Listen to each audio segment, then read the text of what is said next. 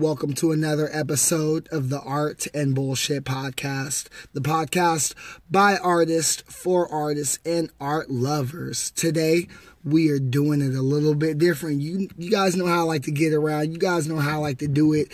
We take it on the road. So this one, we coming live, baby. We out here in the Midwest, in the state of the Hoosiers. I got one of my close, longtime friends, one of the most fantastic, fanatical, fire-hearted, troublesome titans of tattoos. This guy he's a motherfucker who got the skills to pay the bills. This is a guy who's traveled and is naturally nomadic like myself. We lived in a few different area codes together. We've put in a lot of work. We've pushed a lot of paint.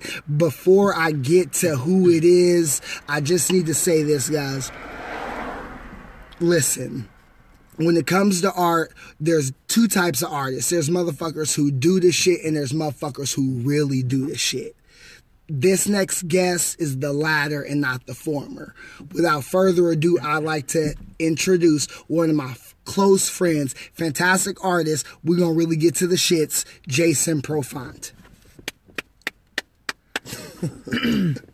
Good to be here in the truck, outside of the crib. What's going down, Jay? You know, I'm lighting up right now. We here, Art and BS Podcast. Smoke it if you got it. Drink it if you got it. So right now, as I'm getting my blunt laced up, why don't you go ahead and let these people know a little bit like who you are, what you do right now, and then we'll get to the shits. Well, I'm from Indianapolis. Never gave a much about much. Except for art, really. Started spray painting when I was young, and eventually through the course that turned to tattooing. So that's where I'm at right now. Okay, facts. So, you know, you and I, we met each other in our youth when we were, you know, knee-deep in the trenches of spray paint. But let me ask you this, man, because I don't even really know. What were you doing artistically before we met in the trenches? Well, before we met, I was pretty much just, like, drawing graffiti and then drawing, like, all types of things, like Ninja Turtles. Okay. Or, you know, cartoon characters. Or I remember in middle school one time I got in trouble for I didn't get in trouble, but they called my mom and the teacher was like, Jason is drawing guns on a lot of his papers. And that was kind of that, but I don't know, my dad sort of like kind of taught me to draw, and then as soon as I picked it up he stopped, which I always thought was strange. Okay. But now what type of stuff was Pops drawing? Well, speaking of Ninja Turtles, I remember he drew me a Raphael one time. Ooh, okay. With colored pencils. Hey. And I haven't seen it for years, decades, really. But I remember thinking how good it was. Yeah. You know? And just being like, I just, like, that moment, that image is, like, burned into my memory. I don't know where he got the reference or anything like that, but my parents always, like, cultivated me drawing, and I think, like, for about 10 years they were probably cursing themselves for that, because I was just spray painting on shit, you know? Got you.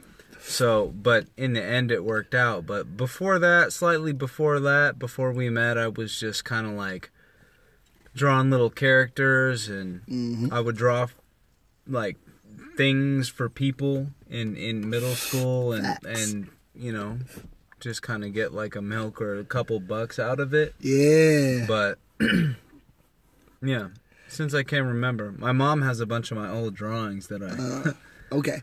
So, like, was your mom into art as well, or was it just your pops? No, not at all. It was just my dad. Okay. Now, do artists, is that a gene that runs in your family? No, not at all. I wouldn't say that. Not do you at guys all. have the creative gene in your family? I think my mom has it based on just kind of like game and kind of like hustling and making things happen. Okay. But my dad is neurotically to the point there's some psychology behind it, a hard worker. Okay. So I was able to somehow like gain both of those. So, you know, I can dedicate to a task, or I can dedicate to something that I'm working on, but then also use like my mom's influence and her situation as far as like, all right, you did it, now make sure it gets where it needs to get. Like, make sure you like... So it's like you learn the craft from pops and you got the work ethic from moms. Work ethic from dad, craft, like the introduction to it from my dad also, but from my mom I kind of learned that you do what you want, you know? Like, you make it happen. Okay. If you want some shit to happen, you make it happen. Got And you. you don't look at all the bullshit that's you're thinking of that might potentially hold you back. You just spearhead the shit, and then your hard work will carry you through and finish it. Right. Yeah. Activity breeds success. Yeah. Okay. Now, so you've been tattooing for how long now, man? As of right now, it's been 10 years and about 5 months and about 4 days. Down to the day. We like that. So, man, okay. Why don't you talk about what made you want to start tattooing? Tattooing was kind of presented to me from a kind of like a former life where the person who taught me to tattoo had just started spray painting, right? So they were kind of always you know, wanting to paint with me and wanting this and that, and wanting like not instruction outright, but you know, just the experience and the camaraderie of that. And basically, like, this person taught me to tattoo. You know, not in trade. It wasn't never official like that, but it was basically like kind of almost a trade thing. And like, when I was into my apprenticeship, I'm like, yo, are we gonna do this? Because he just wanted to paint every night, and I was down at that point, like 10 years ago. You know, I was about that also. Facts. So that's how I was brought into tattooing. But at the time, I was doing mural work. I was doing custom paintings. Yep. I was just kind of like hustling art where I could and really working wherever. When I moved to Dayton, Ohio to learn how to tattoo, I was working at a place called the Abbey, a vegan restaurant in Indianapolis. Yeah. And that's what I was doing, fucking up coffee drinks, you know, and fucking up the food cost. Yep. Yeah. That's fucking great, man. So, you know what's crazy though? It's like in the graffiti game, you know, I think about how you were saying like the apprenticeship, and then you met someone who was impressed with how you were approaching, you know, spray painting, and you guys in a sense traded skills. And what I've learned from art is you gotta apprentice, man. Like, you gotta have a mentor to show you the game. But in graffiti, we're so self-absorbed. We like, yo, man, I gotta come up with my own style. I gotta have my own original flavor. I gotta have my own fucking tags. I have my own pieces, my own throw-ups. And then you get to a point where you're just stuck, and then you start borrowing shit off your friends. And then you incorporate that, and it's like this big old fucking circle. But when you step back and you look at it, you're like, damn, man, at some point, there had to be a teaching. You know, like, there had to be a teaching process. And we never really look at that. I mean, I think that's the inherent part of, like, crews, you know? Okay. Like, it's not an apprenticeship. It's not, like, formal, what you would call formal training. But it's like you surround yourself with people doing the same thing. And you're like, oh, I'm doing this. Oh, I did this. Oh, we did this. And, you know, you obviously, like, kind of idolize, in a way, those above you, those who came before you, because they're better, they got skills, and you're trying to learn it. So that's fun, like, you know, about crews, like, that's kind of what that is. That's like a little close-knit, like, little group. Yeah. That's all advancing together. Mm-hmm. Yeah. Definitely. Yeah, I would agree. In theory, hopefully that's what's happening. You know, in a lot of situations it happens, but there are a lot of situations where people aren't advancing together and they're just fucking around. Yeah, you can degrade together too. It just depends what the, Yeah, definitely. Depends on the friend group. I would have to totally agree. So, you're in the tattooing. How long did you have to apprentice before you were ready to really step out and start doing it? Well, for me, it was, okay, so I only apprenticed for 6 months, and, if I could go back, if I could theoretically rewind, I would maybe have apprenticed for a year and a half, or 2, because I feel like that brief time span, and then a lot of it being dedicated to things that were not the apprenticeship, being 10 years in, I can see just obviously that there were things that I could have learned. I could have learned way more. You know, I should have, not just could have. Like I should have. Shout out to my alarm on the podcast. So yeah, it's time your alarm's right. So let me ask you this, because I've had a few different art instructors, not too many, but I've kind of noticed the difference in art instructors. Do you feel like with your apprenticeship it had to do with your mentor? Like, are you saying that, like, okay, I could have got more out because I wasn't studying and applying, or was it like the mentor wasn't?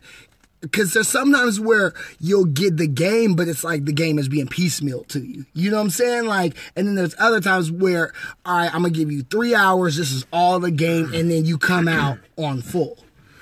So are you saying that you could have been further along because, you didn't have more game? Or do you feel like you had all the game, but you weren't applying all the teachings?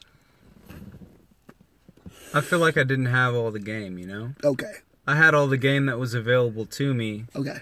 But I didn't have all the game, because we were kind of at a certain point, we were both concerned with different things. Yeah. A little bit, Okay. And I was going in obviously not knowing shit, knowing nothing. So basically, like, yeah, I think I utilized like everything, and like, I've taken steps to go and get tattooed by people that I respect, and people that it'd be like going to a city and painting a wall with someone that you're like, right. Oh damn, okay, yep. oh shit, or even like actually it'd be more like going to a jam and just being like, hey, can I observe this shit? Okay. Mm-hmm. So it'd be like that, but I feel like pretty comfortable where I'm at in the mind state of like. That's alarm again? Yeah, no, that was. Hold on one second. And we're back. Cold-Blooded Punch-Ins, the Art and BS podcast with Jason Profant. So we're talking about tattooing. And one thing that I've noticed about you, Jay, is you've done quite a bit of traveling, right? Yeah. So you've worked in a bunch of different tattoo shops. You were saying you were working in Dayton. I remember like you being in Vegas. I remember you being in LA. I remember you being in San Fran. Can you tell me a little bit about those different cities and like how you got to how that all went down? As far as tattooing goes? Yeah. Because how did you move out from, you know what I'm saying? How'd you bounce? I mean, it would be, since I've been tattooing, I've lived in a town called Richmond, Indiana, Los Angeles, Indianapolis, and then Bloomington. But I've traveled around and tattooed in a lot of places, a lot of different states. It's just all about networking, like anything else, like graffiti or like really like anything, You just we were talking about painting the jam with the people that you like and observing painting the jam, and that was akin to tattooing. Yeah, like painting a jam, Mm-hmm. Rewind back to painting the jam. You kind of go and observe, and then get tattooed by people that you respect, and you can kind of pick up like just everything, like mannerisms, you obviously don't want to like take style, just like anything else, you know. But it's just kind of about incorporating, traveling and seeking out and incorporating, you know. And a lot of people seem to not do that, you know. And that's the thing about being super happy, like comfortable, like right where you're at, and like, is that gonna be your constant? Is that your theme, that you're just good, that you're just comfortable? I always wanted to go and travel and move. That's why, you know, with the graffiti thing, that's why I did that. And I painted in a bunch of places, and that's a part of the reason why I do it with tattooing also, is because, you know, everything like expands your you know, your thoughts in the realm of what is possible to you. So it's kind of toxic, I find, to just sit there and get comfortable, whatever it is that you're doing, and just thinking like, yeah, I got this, I'm good, I could do this, because it's like, there's people really going for it. Right. And the pursuit of excellence is not that. It's not being comfortable. It's definitely being uncomfortable in every step of the way. Yeah. You know, it's very interesting because I think about our time living in different states, like living in Seattle and like all of those different experiences we had, and moving away, moving apart from each other, and then both growing. So, you know, that's the one thing that I can agree with from the graffiti aspect is traveling. It seemed like every time I would go somewhere and come back, I would be stronger and have more techniques and more ideals, you know, and be a little bit more clear about my vision as far as like where I was wanting to take things like that. So applying that towards tattooing, that definitely at this point, it seems like a no-brainer, but when you're young, you know, you either do it, you know, and then you gain that knowledge, or, you know, you stay there and then you're fucking spinning your wheels in place. So, next, let's talk about, you know, the tattoo game and how you feel like it's received and how you've received it. Because I know, like, a lot of times you've came out to California, you know, we're in Indianapolis now, but you'll call me and be, hey, James, I'm here. There's a convention. Let's go and get some dinner. I gotta go work, but let's at least kick it for a second. So, like, how have you... Like, how are those experiences doing these conventions and all this traveling that I'm seeing you do? Like, and how are you finding that the tattoo community is, like, when you're traveling? Is it different when you're going to different shops and meeting people? Are you finding that the artists are more receptive because you're out at a convention? Like, are you getting the game there? What is it work? What are you getting from those? What's happening? I think conventions, the need that fills in me is kind of like, you know, just like moving and shaking, you know, and you go there and like, obviously, like, the goal is to tattoo, the goal is to make money, so you know, you need to do that, obviously, because you paid money to be there, so you need to get it back and hopefully make more.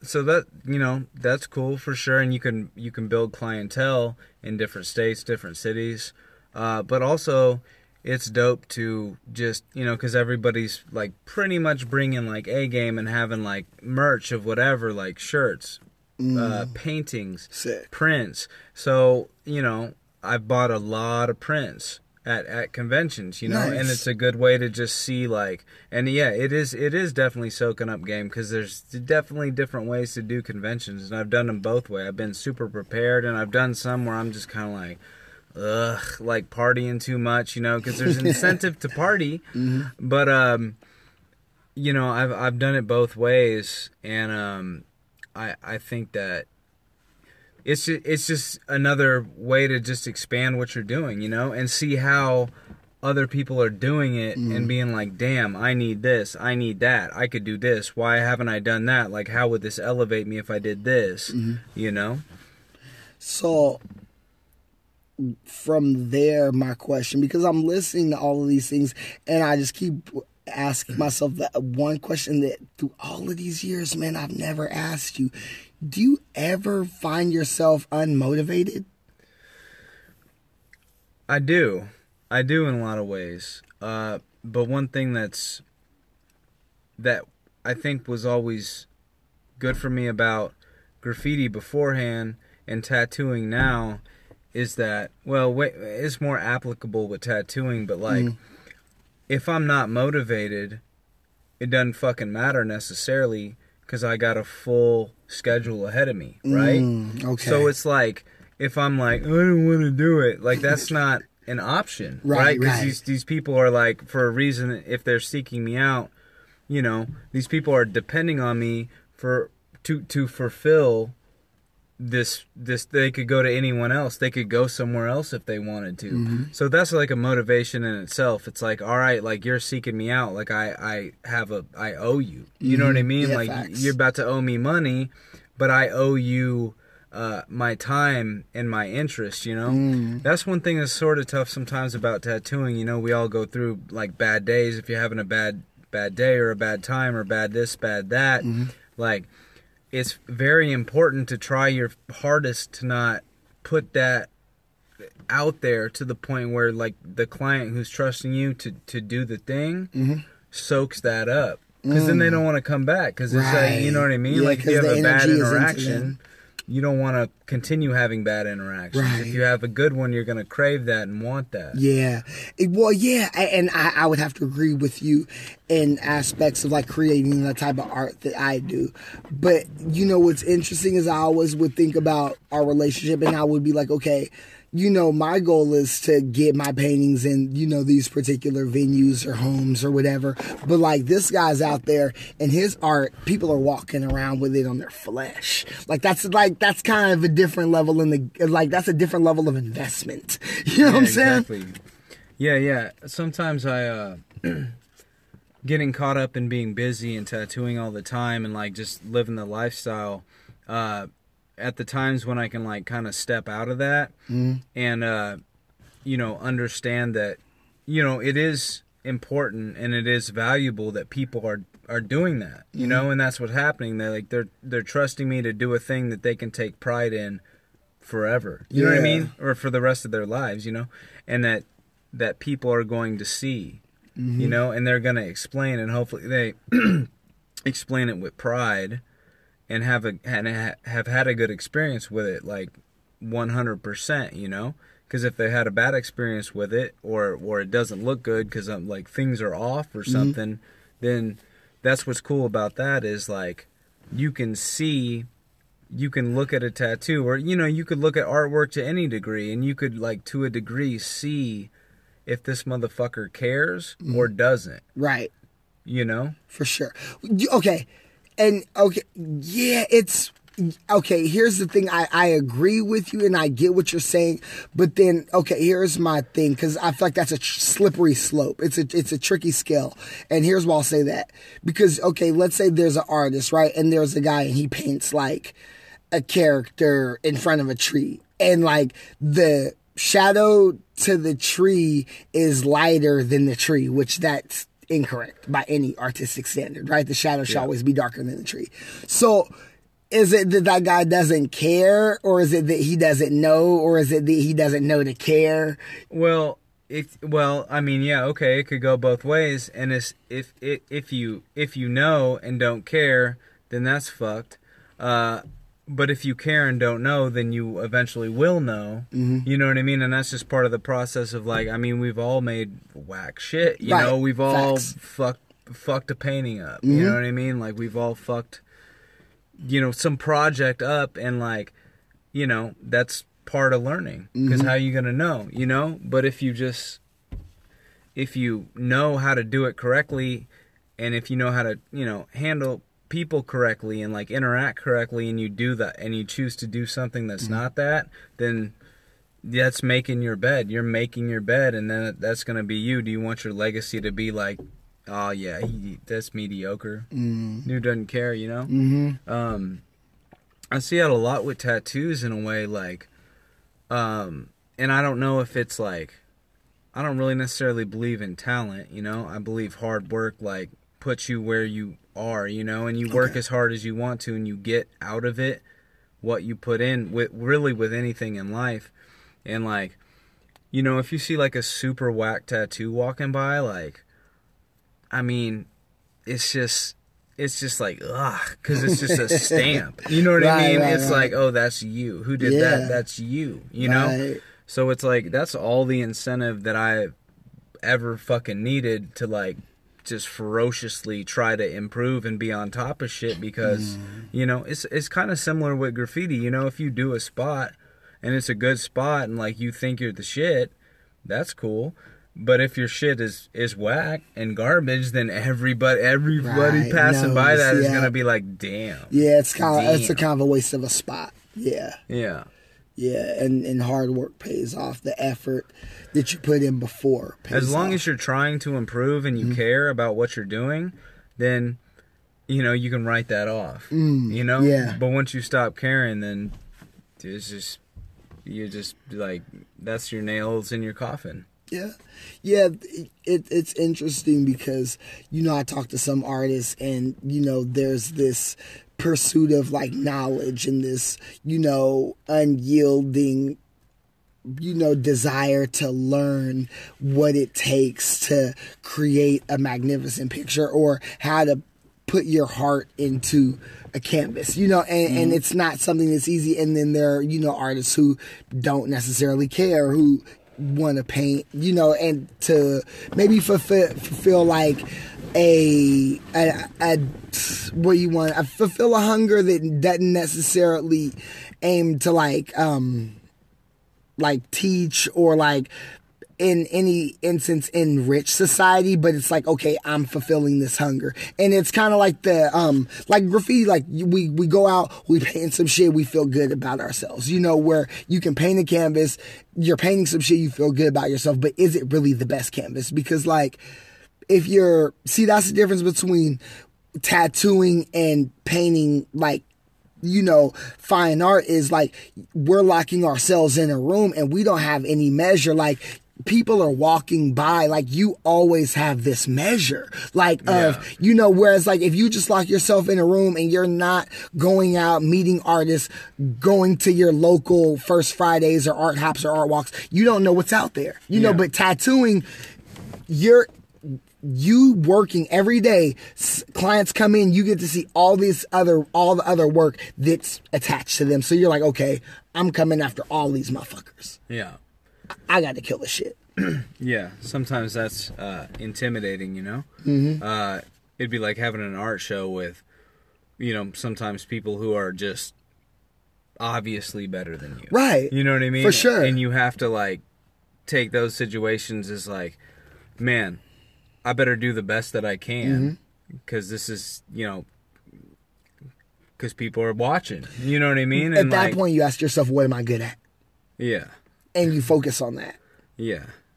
Yeah, definitely. I think that as far as tattooing goes, I've always been like kind of in a little conflict in a way personally. I mean, I see some of my friends, some of my good friends are like, I mean, whatever, they're super blown up on the internet, and you know, they're doing good and they're doing things that they want to do. Like, some people that I know only do tattoos in the style of tattoos that they want to do, which I think is dope. But I've always been like, I don't know, I guess it like goes back to like some early psychology where it's like, man, I need acceptance. I need to do this, you know, I need to do that. Yeah. Like, let me do this. Let me get this good reaction because of this. And so my style is developed like very versatile. You know, yeah. I haven't like made the choice to be like, I only do this. Right. If you want to get tattooed by me, you get this, or you get something just like this or very similar to this, and this is the aesthetic. Like, I don't feel like I've built an aesthetic for myself. Instead, I went another route to where versatility, so I don't have to turn almost anything down. Yep. You know? And there's power in that. There is power in that. And yeah, the more you branch out and do different things, the better you're going to become at doing everything in general, because you kind of see what different techniques are and how to apply those. Yeah. Now, do you find that making art, because I know that your time is primarily consumed by tattooing, but when you do get a chance to make art, do you find that which influences one? Like, does your art influence your tattooing, or does your tattooing influence your art more when it comes down to it? At this point in the timeline, it's definitely tattooing influencing art. 100%. I mean, you know, there was a time when obviously that wasn't the case, and then there was a time where I'd put more of my own spin of things, the way I used to paint, kind of into tattooing a little bit, and now I'm at the point where I guess I make art every day, you could say, but as far as like creating like paintings or like creating like something that isn't for a client, a lot of times it's spun off of tattooing. Like, it has that aesthetic. And even like I mean, you know, they use watercolors but I use liquid acrylic, which functions the same. Okay. But even the medium that I'm using, and I still got kind of like juice with like how I kind of used to paint and like characters and like ways I used to paint, but recently I've only been flipping it with like basically like tattooish tools. I did a canvas like a couple months ago where I spray painted the background and I used acrylic. Okay. Yeah, and it felt good to get back in, but I was like, man, what the fuck is this? You know what I mean? I'm like, this brush does this, and I'm like, fuck, I used to use this brush, but now I use this brush, so then I'm using the old brush. In a way, I use the new brush, and vice versa, and I'm like, man, it's hard. Sometimes it's difficult to just, I don't know. I'm trying to stick with one thing a little bit more right now.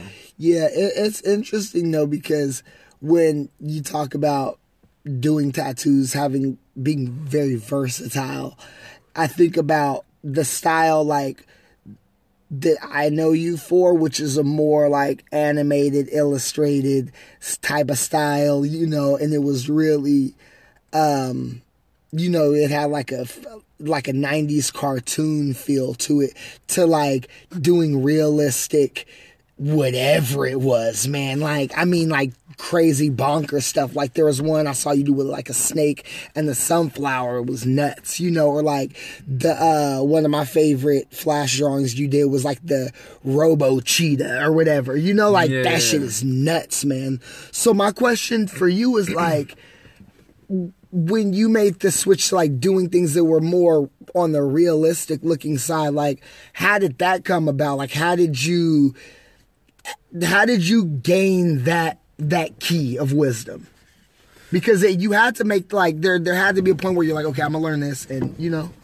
I think that is due in part to just being influenced by tattoo related imagery, and also a lot of it I think is due to working on the West Coast. When I moved to LA, one of the places that I worked was called Oceanfront Tattoo, and it was on Venice Beach, which, I mean, has a lot of history that, I don't know, most people won't know, but, you know, there's a lot of shops there, there's a lot of undercutting price-wise, there's a lot of whack tattooers there, but there's some really fucking good ones, and ones that have been, like, doing this for years and years and years, and I got the chance to work with, like, a crew of people who I think kind of like that I really soaked in how good they were at what they were doing, and most of their influence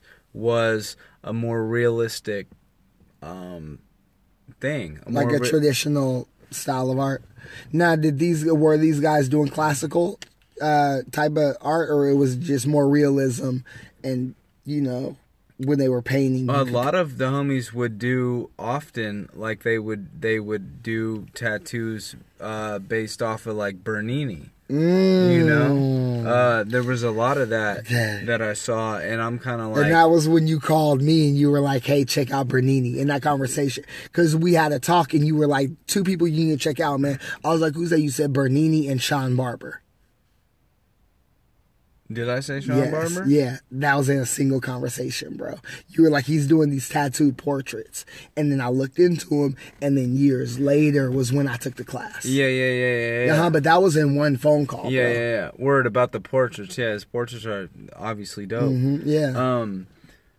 Yeah, and like really, like, it's funny. Like, I've always, I mean, I've been an artist. I've been an artist. Like, and when I say that, I mean I've always like expressed visually something that I'm feeling, and something I'm expressing things visually. So that's that. But I think that most motherfuckers who are artists maybe should know about Bernini. Yeah. You know what I mean? Yeah, for sure. Yeah, anyway, yeah. And the way that I ran into Bernini was seeing like the homies at the shop, printing this out and like making the stencil off of the printout and just doing it like to a T. And I'm like, what the fuck is that? Like, where are you getting this reference? And it's like, oh, you don't know who fucking Bernini is? Yeah. You don't know this person, this person, this person, this person?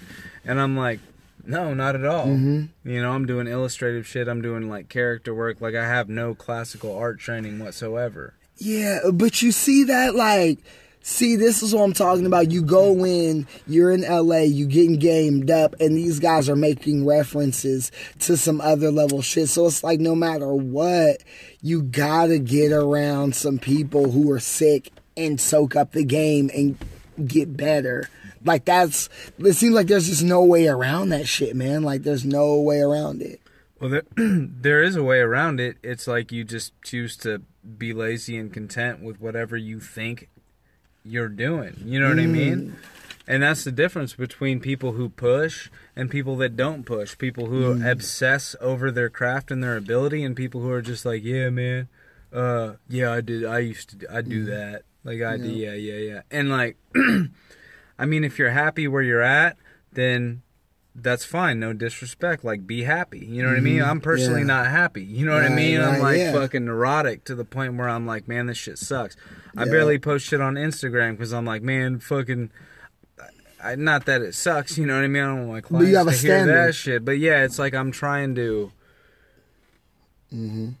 Sometimes I feel like it's an unrealistic expectation, but at the same time, like, this is what keeps me going. You know what I mean? Yeah. To the point where personal relationships suffer, like, in all sort of ways. Like, I don't take my health into blah blah blah. Sometimes, like, consideration. Like, I'm just really kind of about neurotically moving forward. You know? Yeah.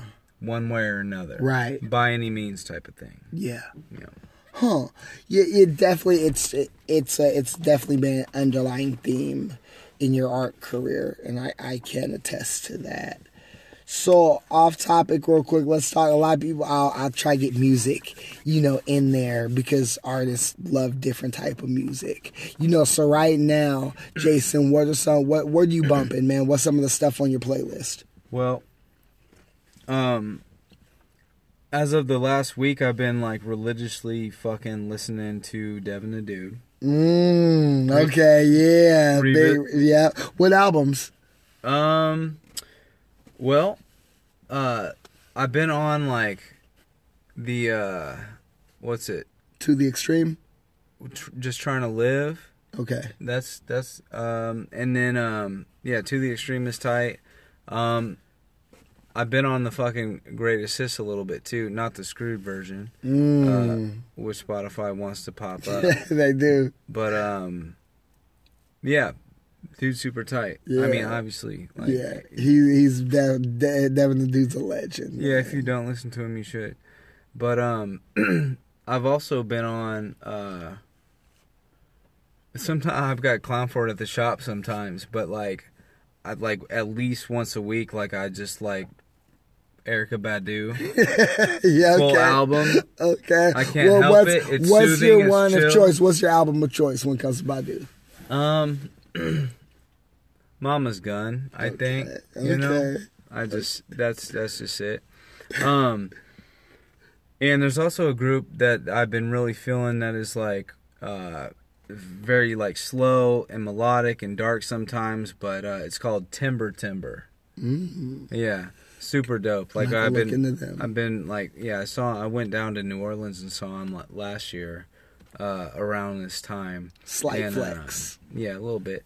But I don't know. People come into our shop and be like, "Damn, I didn't think this doesn't sound like a tattoo shop." And it's like, you know what I mean? Like, you expect us to be listening to like Metallica all day? That's you know what I mean? think when you say that. Yeah, and it's like, no, we're trying to chill. Like, we're busy as fuck. Like, we need to fucking concentrate and relax. And if you can concentrate and relax to whatever, then that's good. Do your thing. But like, recently it's been like just slow, melodic, relaxing, concentrating, just chill shit, you know? And it oscillates between that and fucking like, you know, Too Short will fuck around and play, and then, you know, like Pantera, like Nirvana Unplugged, and then, and then instrumentals or like Souls of Mischief, you know? Yeah, it's just the whole spectrum. But recently I just been on like slower, melodic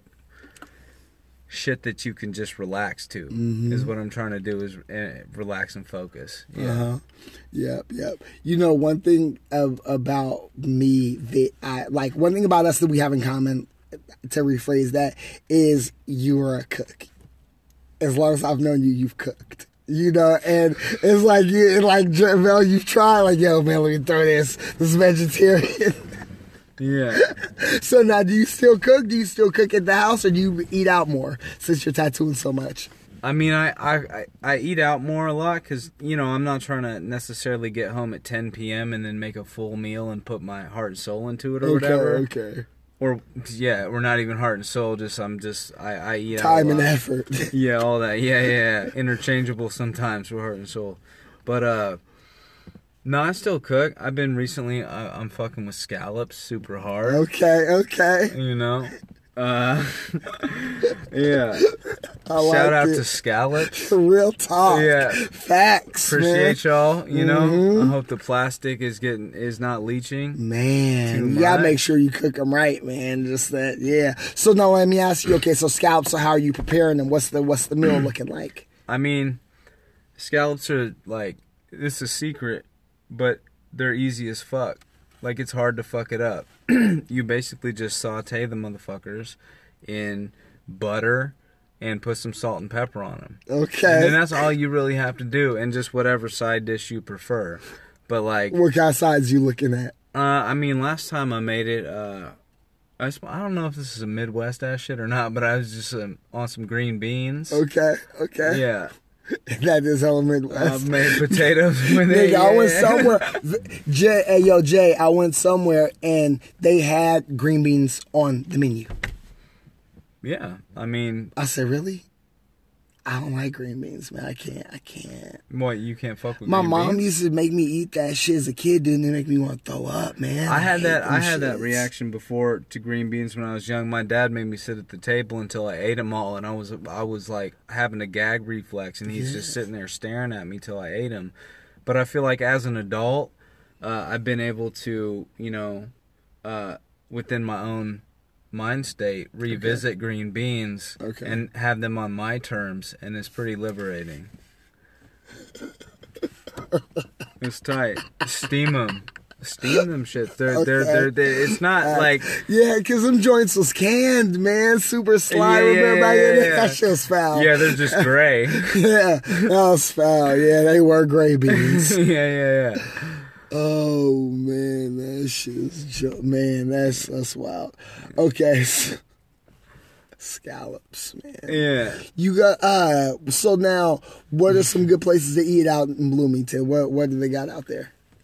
What's cool about Bloomington is it's, you know, being a college town, they do have a little bit of everything.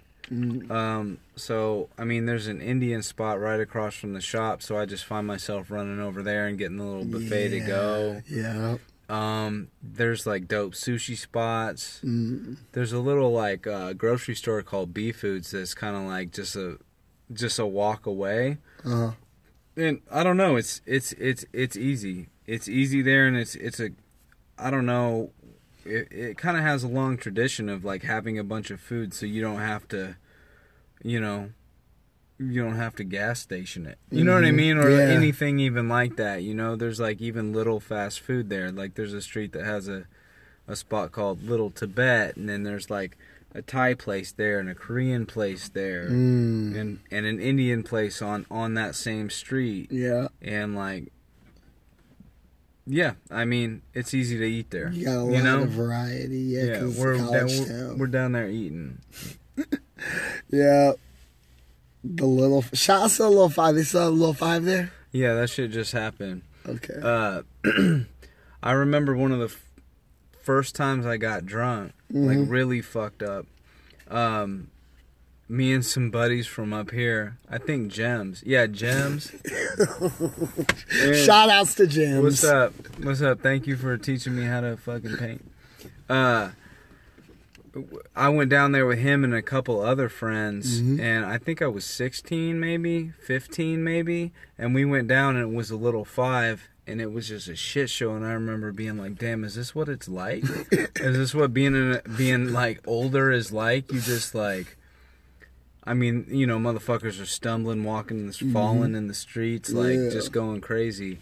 But since I've A, become older, and B, moved to Bloomington, I mean, sometimes the party festivities of Little Five are annoying. Like, we'll have a bunch of drunk motherfuckers in the shop. Okay.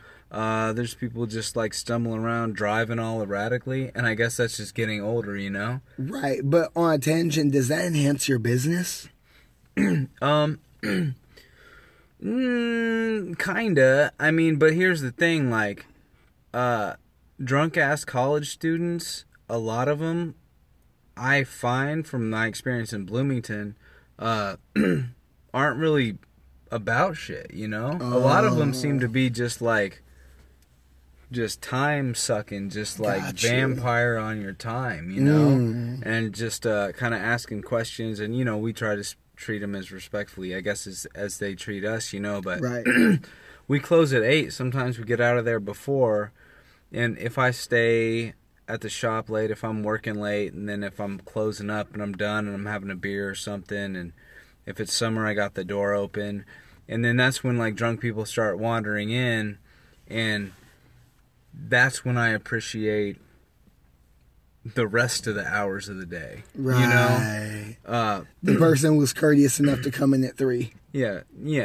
When I worked on Venice Beach, man, like, sometimes that's a shit show, you know, because you got tourists, you got locals, you got people from all different walks of life. Every single thing coming there and like kicking back and drinking, and you know, a lot of times you get like a real drunk ass, and it's like, you know, there's like 12 or 7 to 12 tattoo shops in a like half mile, quarter mile maybe strip. So it's like you're not turning down anything. Yep.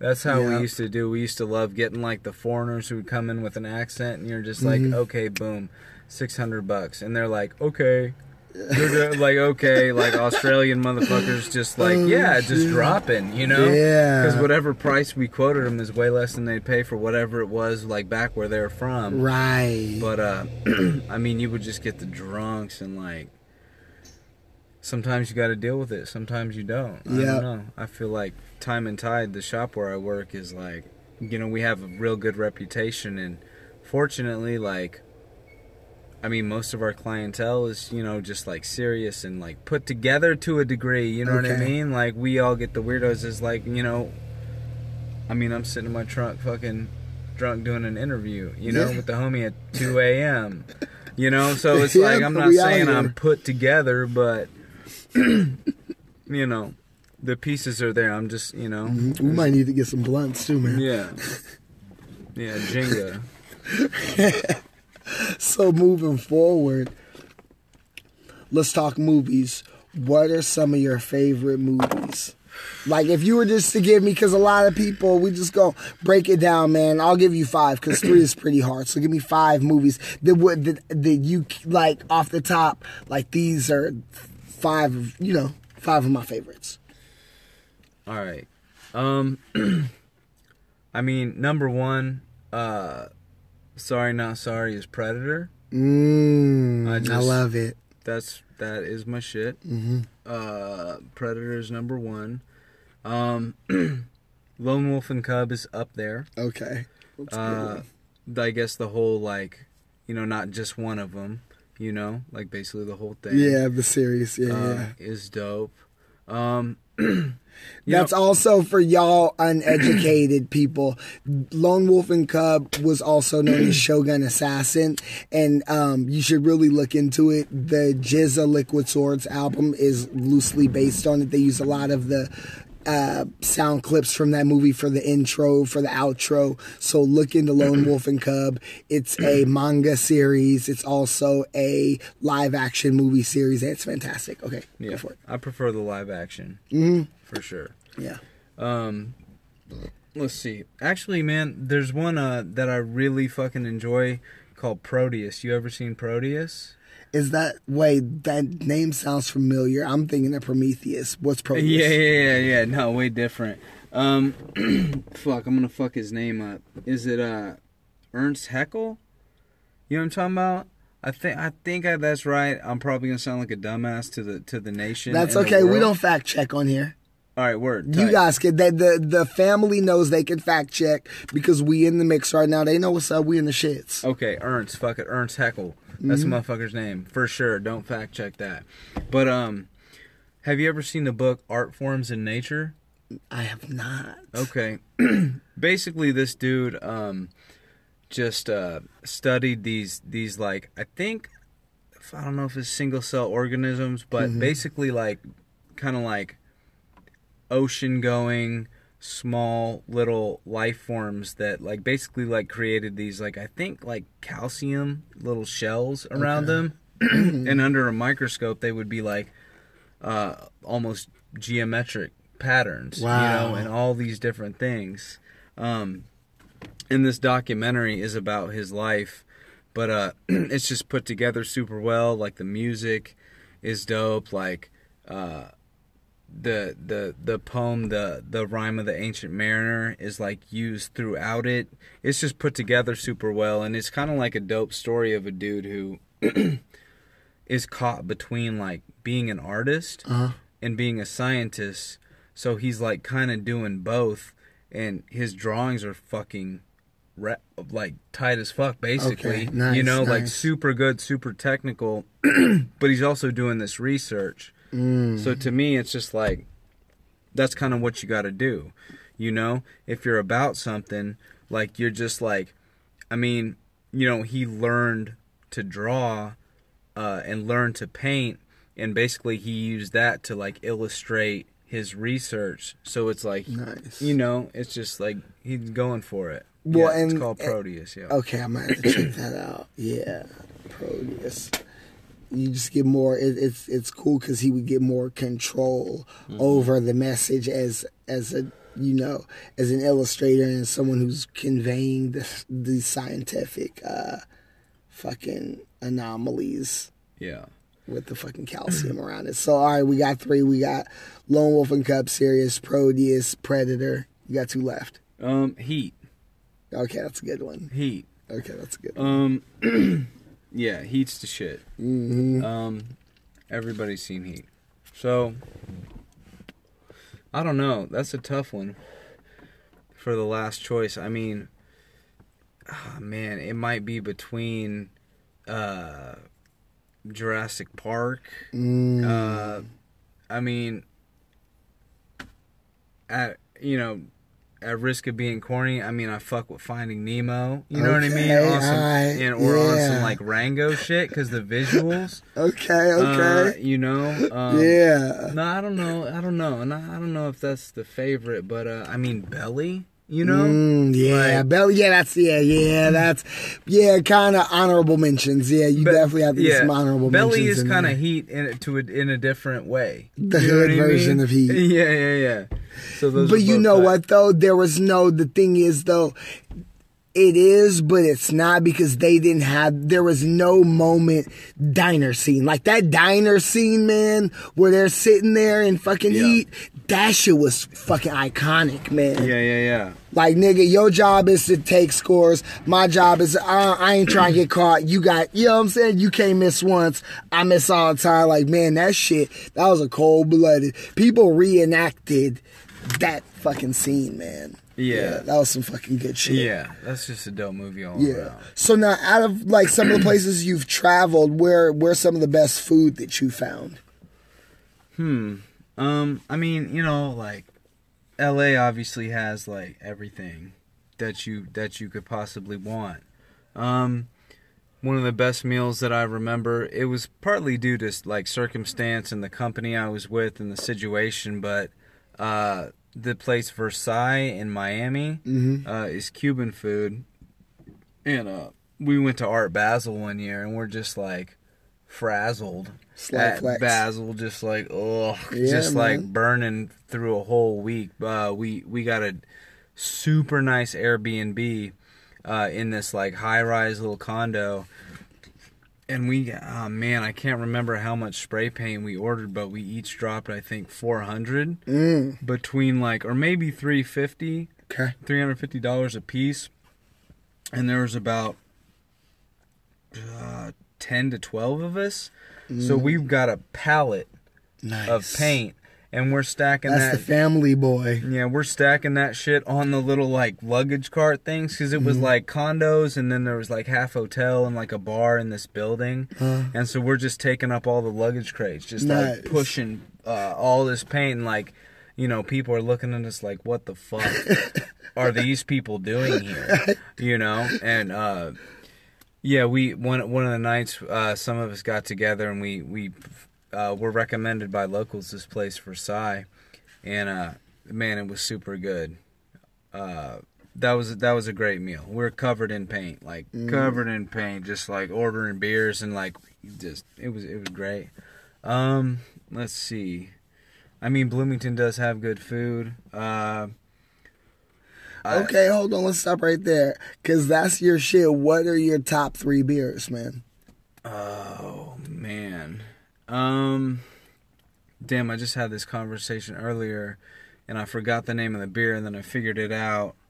There's a brewery called Upland in Bloomington, and it came out with a beer for Record Store Day that I think was released at the Landlocked music store. Fuck. Soundbite. This shit's called Soundbite. It's hella good. That's the tight name. Yeah, and I always fuck with Two Hearted. Basically, I go for, like, for some reason, like a moth to a light, I go toward any beer that's gonna get me where I'm going hella quick, Okay. I'm not really. So now what type of beer is Soundbite?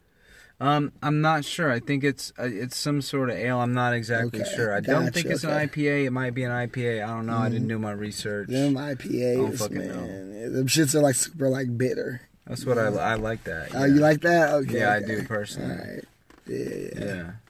Fuck, my bad, Upland. Like, appreciate you. My bad, I don't know what kind of beer. Shout outs to Upland. Shit, the niggas ain't sponsored. Shit, Upland, send the case to this place and we'll get it right. You know what I'm saying? Yeah, send us a few cases of Soundbite. Upland, a few cases of what y'all got, and we'll hook it up. We got people in Bloomington. We got people in California. We'll pub y'all. Yeah, drop it off at Time and Tide. Holla. Yeah. Care of the Art and Bullshit podcast. Yeah. So, okay. So, back to food. So, you guys were out there chilling. You ate that. So, hey, man, talk about when you went over to Vietnam, man. What was cracking in Viet, boy? Oh, man. That was a super dope trip. I went with one of my good friends, Nikki. We went out there. Our friend Grace, high school friend Grace, was teaching English out there. And basically, Nikki travels internationally all the time, and she was kind of talking shit for a second. Because, I've traveled around. I lived a lot of places. I've taken the Greyhound, like, coast to coast. Like, I've done all that. But she's like, what the fuck, you can't get out of the country? And I'm like, man, all right, cool, plan a trip. And she did, and we went to Vietnam, and it was super dope. I had a thought to bring my tattoo machines, but I just didn't know like how they were at customs or how they were like with tattooing this and that. Turns out I wish I would have brought them, because a lot of people were asking about getting tattooed. Yeah, I mean the food was good. Like people are dope. Like everyone was either nice or indifferent. You know what I mean? Did you have to get a shot before you went over there? Well, as we were at the Indianapolis airport about to board our plane to LAX to Tokyo to Hanoi, Vietnam, Nikki was like talking about getting her shots, and I was like, what shots? She's like, you didn't get them? And I was like, get what? You know? Yeah, I was probably taking shots instead of getting them. So I mean, I'm good. I don't feel like I have any parasites. I think it's been 4 years. Oh, that's great. I feel healthy. That's great. Mighty healthy. Yeah. Yeah, I was trying to dodge mosquitoes, you know. It was good. It was man, Cassie coming back with that ill shit, that bubble up. Yeah. Fucking gangrene. Man, you don't know what it is, that pox. Like, yo. I did I made it the whole trip, like, feeling good, everything good. So basically, like, the last night, the last, like, little hotel type of spot that we stayed, there was a little restaurant across the street from it, and everywhere we would go, we would rent the mopeds, the little bikes. Vespas? Not brand name. They was on some like some hood like they're not like that's third world hood shit. Yeah. That's third world shit. Yeah, okay. Shit's taped up, you know. Sick. So we stayed at this spot, and we this restaurant owner had like the bikes for rent, and everywhere else that we had rented them, they were like, we want to rent a bike. They're like, okay, cool. Here's how much it is. Bring it back at this time, and we're like, we're good. But this dude was like tripping super hard. He's like, I need a copy of your license, and we're like what? You know what I mean? And he's like, you need to have them back by dark. And we're like, nah, dude, we're renting this shit for 3 days. We're not gonna come back at nightfall, you know? And he basically, like, he was going into all these terms, and we're looking at each other like, and his wife kind of popped from around the corner, and then, you know, they spoke to each other for a second, and basically his wife was like, nah, shut the fuck up. They're about to rent these. Don't fuck this up. Yeah. So he was like, all right, like grudgingly was like, here's the keys. Anyway, he had this restaurant. We never ate there the whole time we were staying there. But the last day, we were like, we were just worn out. We didn't want to go down the street. We didn't want to go to wherever. And we're like, fuck it, let's have a meal there. Okay, so we have the meal there, and then we went back to Hanoi, Vietnam, where I was flying out the next day, and Nikki was going on this like epic hike up north, couple day hike. So I go to the airport. Actually, when we first got back, I left my fucking phone in a cab, and I spent, instead of doing the activity that we had planned for the last night, I went back to the airport and was just like frantically like trying to be like, I left my phone in the cab. Is there a way to find my phone? And motherfuckers are looking at me like, you dumbass white dude, fucking, you think you're gonna get an iPhone back? And I'm like, in retrospect, it's like, yeah, I should have just had fun. Yeah. But anyway, so I don't have a phone, and my flight's the next day. So you couldn't Google my phone? Well, I did do that, and like the Find My iPhone thing or whatever, and it was hella far away. I was looking, it was like, and you're in Vietnam. It's like, nah, y'all can have that. Yeah, what am I gonna do? Yeah, you know what I mean. Run up and nah, I'm cool. Yeah, and there's actually a street that I went to the day after, before I caught my flight. It's called Cell Phone Street, and it's like, you walk down the street, and every vendor, every storefront is just cases and cases and cases of stolen cell phones. Damn. And I'm over there like looking in the cases, and motherfuckers are looking at me all like cockeyed because I'm looking at them cockeyed. And it's just like, I still, for some reason, had hopes of getting my phone back, and I'm looking at a street with like literally thousands of phones. Damn. And I have no identifying features. Right. My shit's like 6+ rose gold, and it's like there's a million of those and everything, and I'm like, oh, I'm good. Yeah. So I like defeated, like, leave there, and I have to go straight to the airport. And I'm a little hungover and just worn out from the trip, but I'm not feeling great. But anyway, whatever, I go and I eat a meal at the airport, and then I get on my plane, which is a 6-hour ride to Tokyo, and then another 6 hours to LA. So, or is it 12 to LA? I think it's 12 from Tokyo to LA, 6 from Hanoi to Tokyo. Anyway, as soon as I get on the plane, I'm feeling a little bit like bubble guts a little bit. And I'm like, man, what? I'm good. I'm just like, I've been drinking too much, this and that. So anyway, as the flight commences, on most of the Asian airlines and like international flights, I guess that I've seen, all the airports have quarantine zones. And like there's a on the flight, the little announcements on the screen, they're like, hey, and they word it real soft, they're like, if you're not feeling well, just let one of us know. So and really what that's saying is if you're sick, we're taking you off and you're sitting in the airport until you either die or you're better. And I'm like, I'm going home, man, I can't do this shit, but I'm feeling hella weird. And anyway, so the flights, we're up in the air, and I start like really feeling it, like I'm sick. You know what I mean? I'm getting sick, and thankfully I was close to a restroom, but I was in between two Asian guys, and one of them was like, had the mask on. You know what I mean? He's really about his like airborne health. And I'm feeling fine. I'm not like showing anything like visually, but I'm getting to the point where I'm going downhill, and I know it. So I put a little in-flight movie on. I can't remember the name of it, but it was dope. It was about like an African girl who learned to be like a boss, like master at chess. And the movie was engaging, and I'm watching, and I'm like, this is tight. And I'm like, but I'm steadily downhill, and I'm pressing the little button. And I'm like, hey, can I have a water? Trying to maintain. And it eventually, I got a shit. So I go to the restroom, and I'm like, this is a little graphic. I don't know. Sorry about bringing the podcast to this, but I'm like sitting on the toilet, just like diarrhea full stream, and then I have to stop doing that so I can stand up and just projectile vomit. And I remember like after the second time of doing that, my biggest regret was not having my phone, because I looked in the mirror and I never seen myself look like that. I was like, I'm dying. I thought I was literally dying.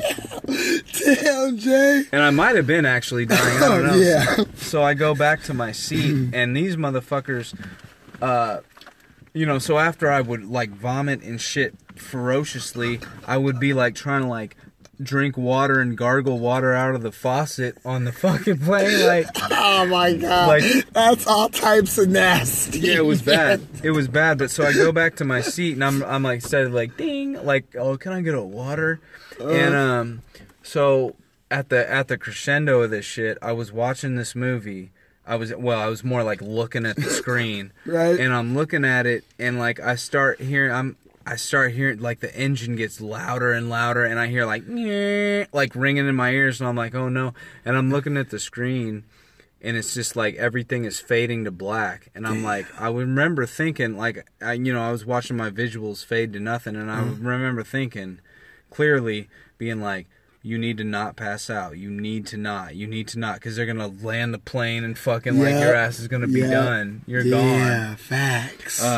So at the last second, I remember I was able to like stop myself somehow. I didn't pass out. Right? Willed yourself back. I willed myself back, and then when I kind of came to and my hearing returned correctly and my vision returned, I fucking just wiped my forehead, and I looked at my hand, and it's just sopping wet. Damn. And then I was looking at my hand in front of me, zoning out, and I looked over at the dude next to me, and the motherfucker's just looking at me like terrified. And I'm like, that was a ghost, man. I'm like, oh shit. They're like, this dude's bringing some fucked up like American illness, about to fuck this plane up, like outbreak. But fuck yeah. Other than that, Vietnam was great. Okay. I recommend it. Just don't eat at the one spot next to the other spot, because you might get. Because Nikki stayed there. She got sick as fuck, same, but she was on a fucking hike in the mountains. So she was hiking up. Yeah. Anyway, so Vietnam even with her tight. shots, she got sick. Yeah. I didn't put two and two together, but yeah, so fuck it. Don't get shots. You're good. Nigga, hey, family, don't listen to this guy. Get your shots. Before you guys go out of the country, please get your shots. Do not listen to this guy. Do not roll the dice and play with your health. Here at Art and BS, we take, even though we get down like how we get down. Yeah, my bad. I'm sorry. What's funny is we're all in here doing what we do. But yeah, we take health very seriously. And no, you have to say that, and I got to say that. Yeah, I mean, it needs to be said. Get your shots. It's important, but Or don't. Be careful of that stomach flu. Oh, man.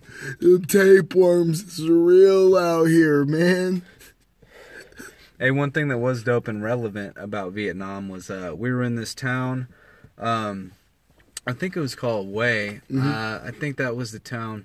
But we went out to this bar, I think called the DMZ, Demilitarized Zone. Anyway, the dude who was like seemed to be manager was this Australian expat. And you know, we were talking, he was giving us all this information, all these spots to go. He actually let us know about this abandoned water park that I then went and painted. It was nice. shit, yeah. But we were sitting there chatting with him, drinking, and there'd be dudes riding by, and you know, they're like, weed, you know, marijuana, weed, cocaine, weed, weed, this and that.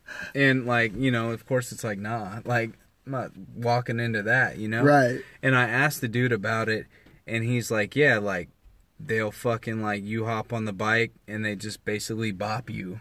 Damn. You know what I mean? Like you basically just get crazy. got, you know? Wow. And one of them came up and he was like, oh, I know this dude. Like he's like a little kind of like local, like low level, like kind of like like little gangster kid, right?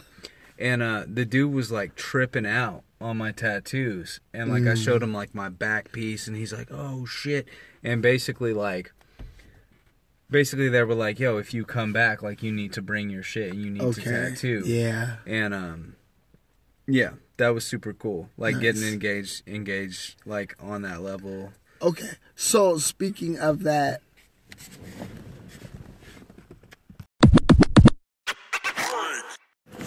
Okay. All right, and we're back. We have to make sure that we keep everything crisp and clean for you guys. You know, it's a continuation of the Jason Profant episode we're making a run. Yeah, okay, definitely. What's the nearest store that's open? Is that Village Pantry still around here? I think you could just go up here and go left, like go up to the yeah. Okay, so we're recording, guys. This episode we doing this live from the truck.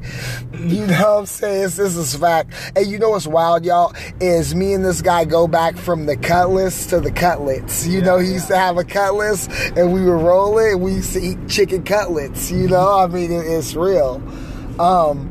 So Jason, let me ask you, how was the art scene out there in Vietnam? Well, it looked like a lot of cities we went to, they were trying. Okay. Like some spots there would be a decent amount of graffiti, a decent amount of tags. I saw some walls. Like there was one point I went to a little like kind of like graffiti looking, like hip hop looking like clothing store, and I was just like, hey, like I'm trying to paint. Like, do y'all who to paint? Like, where do you paint? Like, what? You know what I mean? But the abandoned water park that I was talking about was tight as fuck. Oh, shit. And yeah. Okay, we're good. Yeah, that water park was super tight, and there was like a lot of graffiti there. There were some like American cats there. I can't really remember who it was right now, but it was tight to see, you know. Nice, yeah. People going through. But as far as like the art scene, I'm not too sure. There was a lot. I mean, there's a lot of like vendors, right? There's a lot of people like everywhere who are making things and selling them. Like some of it's just like tourist type of, you know, related to tourism, and some of it seems to be more like actually artistic.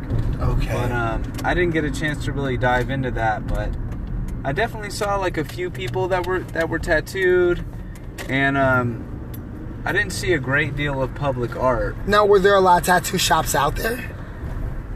Not necessarily a lot, But, damn, how do you park in this motherfucker? Yes, this is some crazy. Shout outs to Indianapolis and you guys is parking, because this stuff is wild. Yeah. Yeah. Taking the drive. Yeah, man, that's just great. It adds character to the episode. People, nobody, you know.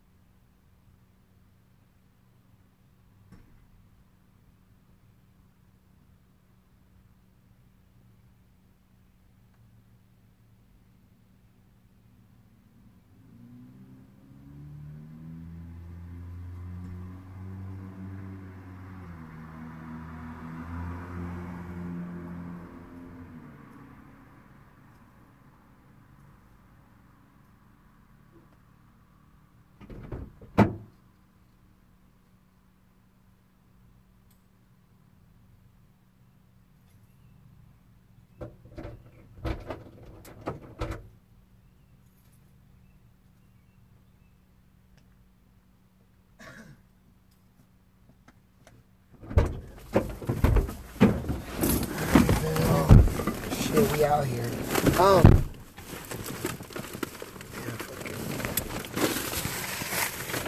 Pick it back up. Okay. All right, and we back. Okay, we just got out the store. So, Jason has his American Spirits, which he seems to really enjoy. Which I'm gonna tell you guys something. You know, I'm not above smoking cigarettes. I used to smoke cigarettes. I don't anymore. But I do know that when you light up an American Spirit, that motherfucker lasts you about... That's the equivalent of 4 cigarettes right there. You get 4 cigarettes out of every one American Spirit. Yeah, you gotta take a 10-minute break every time. Yeah, man. That's real stuff. That's real stuff. So we're back in the mix. You know, this is one of those episodes. We always have to do it different, you guys. We hit you guys with music. We hit you guys with movies. We hit you guys with cooking. We hit you guys with traveling. Now, one thing I would like to talk about is artists and tattooing. And who are some of your favorite artists as far as tattooing, Jason, that you've met? And who are some of the artists that you would like to get tattooed by or get a chance to meet and things like that? Well, at this current time, I guess just based on like experience in tattooing, some of my favorite people are actually like been turned into like people that I know. The guy that I work for right now, Colin McLean, is a super big influence of mine, and he's like, he can nail anything. He's like versatile as fuck, like so. That's one of my favorites right now. My dude Roger Sellener in LA is similar to that. Like he'll just do it better than everybody else will, like hella quick. So damn, I'm supposed to take a left. Fuck. Alright. It's hard to drive and podcast and eat. Yeah, it's like good. Yeah, multitasking, man. Men are terrible at it, and that's why we miss turns. So it's all good. It's what I'm getting from you is the more you're in the game, you're meeting higher level artists, and you're able to forge new friendships with these higher level artists based on you being in the game. Correct? Yeah, definitely. When I was way younger, I would, be on just looking at magazines and being on MySpace and all that shit. And I took the time and money and effort to go and travel and get tattooed by the people that I thought were like top notch, Yeah. And the people that I thought, that were my favorite at the time, and like that was super formative and important, It's like, you travel into to a certain like museum or exhibit that you can really like vibe with and that you respect and kind of want to be a part of. So yeah, that's how it is with tattooing. I mean, there's so many good tattooers that it just, I don't know. Plus my space is almost gone, so I'm almost out of real estate, out of space to get tattooed. So gotcha. One of the dopest experiences, though, I and this like crosses both worlds, tattooing and graffiti. I went and I traveled to San Francisco to get tattooed by Grime. Oh, really? Well, I'm gonna say you can turn it off if you want to work over. If you want to mic. So how was that? I want to hear about this story. I mean, it was dope. It was a good experience. I remember being like, when I first went in there to set the appointment up, a little nervous, but I kind of got in on like a little cancellation list type thing. So, I mean, it was dope. It was rad just seeing how they worked. It was my first session was at Skull and Sword, and when I walked in there, there's fucking like a bodysuit being done. Like there's this big ass naked dude walking around, like just kind of like covering his dick with like a bodysuit on, and I'm like, damn, okay, like y'all are doing it like that. And, like there's a back piece happening while I was getting my tattoo started, and it was dope. You basically just like try to be engaging and social, but not like say anything like stupid as fuck, Yeah, which totally. is a lot of my life, so. Yeah, man, we've all done it. We have all done it. Yep. So, man, that's wow. Now, how did that? What did you take away from that experience? Can you hit the light? Yeah. From that, I mean, it was similar to like when I've gone and got tattooed by, other like older tattooers that I respect. I mean, it's just cool to see, like, I mean, you're just obviously like trying to soak up everything, right? Like how they operate, how the shop operates. Like, I mean, you take in all this stimuli, like everything. For sure. Like, yeah. how the Their customers are, materials like and, just yeah. how everything is. Yeah. Yeah, exactly. Like, what are they using? Like, Yeah. if you can find it out, but a lot of motherfuckers will. So aren't now, forthcoming with okay, that, so but that's now fine. is it like that in the tattoo game? Is it like, do people act like it's magic, and are they like forthcoming with their process and their materials, or is it you have to figure it out because I had to figure it out?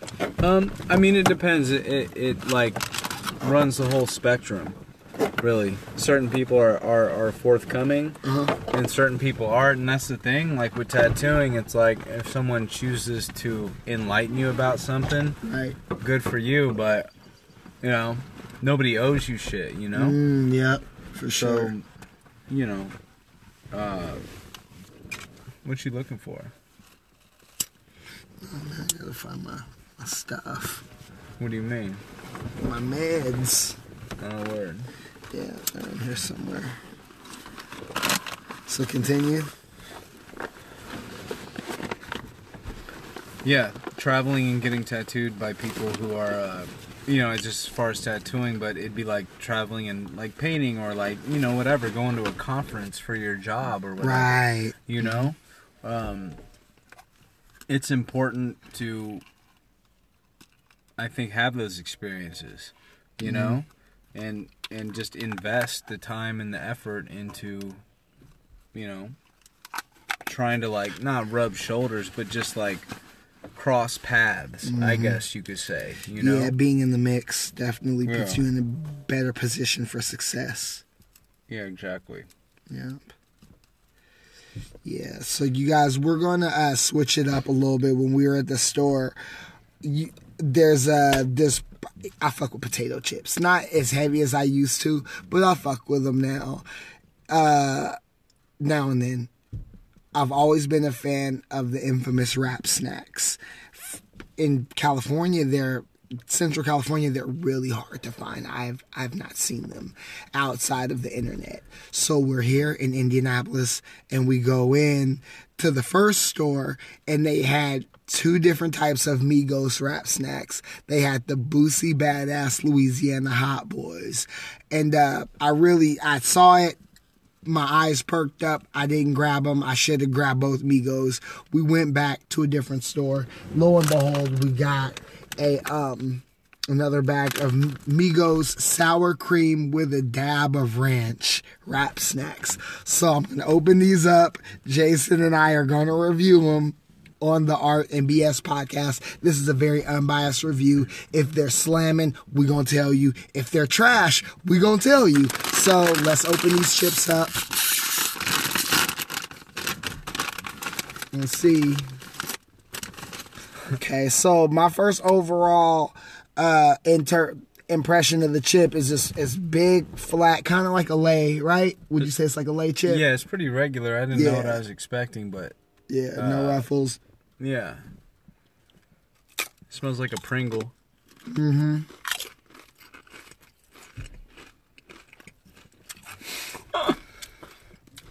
I mean,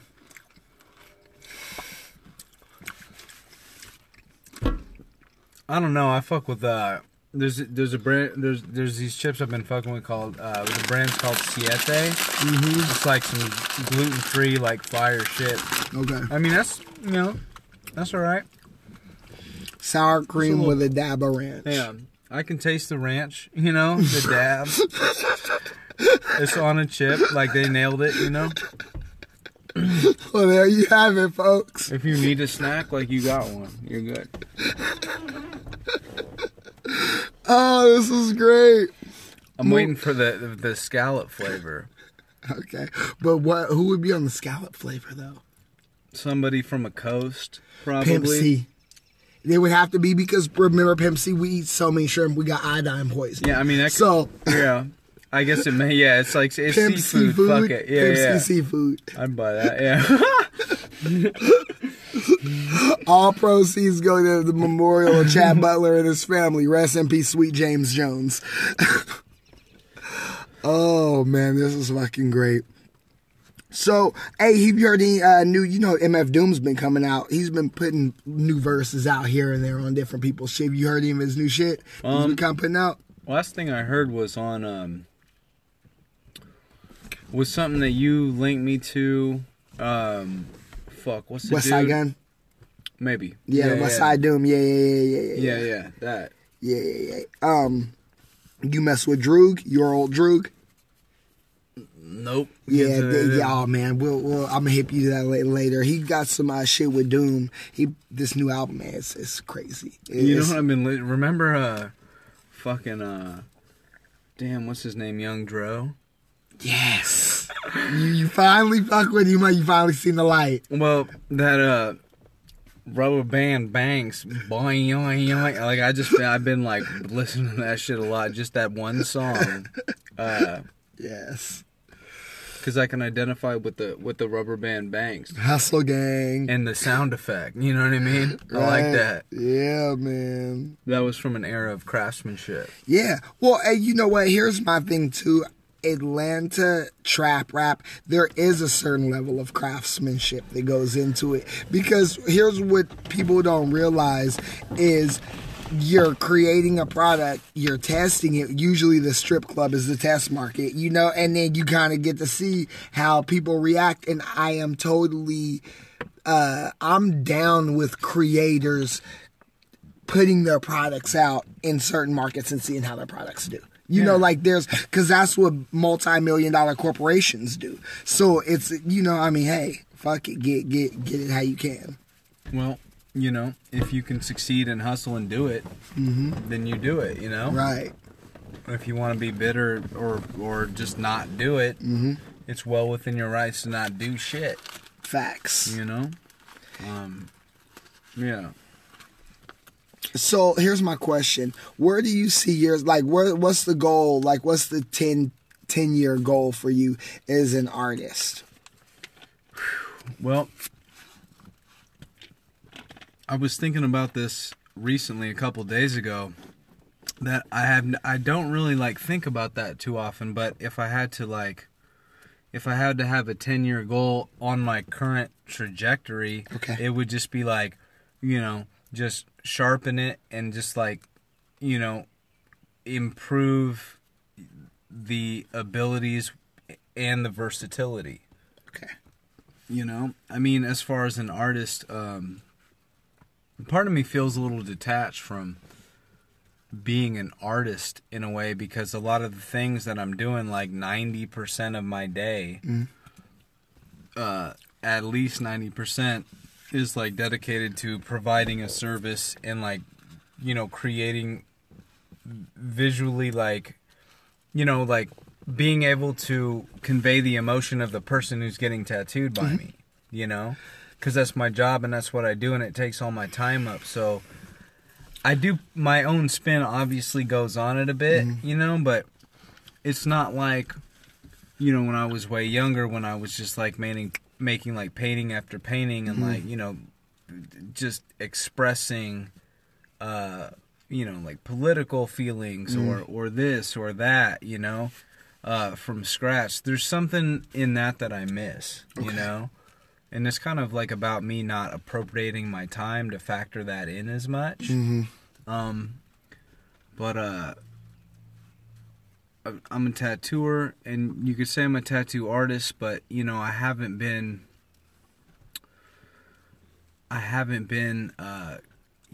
making a lot of things for myself to convey my own, you know, thoughts and feelings and views and like everything that you do, like when you're doing art in a way, you know? Yeah. Like creative expression art, you know? Okay.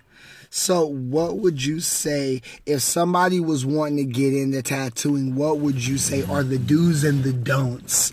If you were to give a few little tidbits, you know, some game for the people who are thinking about getting into tattooing, what would you give to them?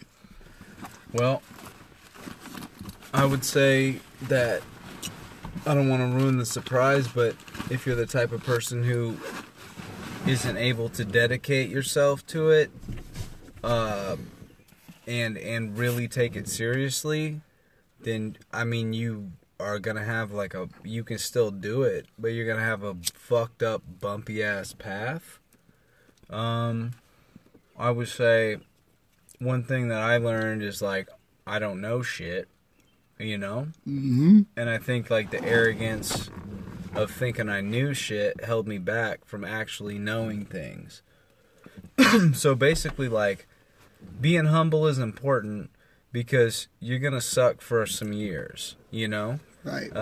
Unless, unless you're like a prodigy of some kind, or this or that, or you got a teacher that's so meticulous and so informative that you're just set up from the jump. Right. But, and that can be the case, but if someone wanted to get into tattooing, I would say that you need to be prepared to fucking dedicate all your time. You know what I mean? Yeah. All your effort, you know?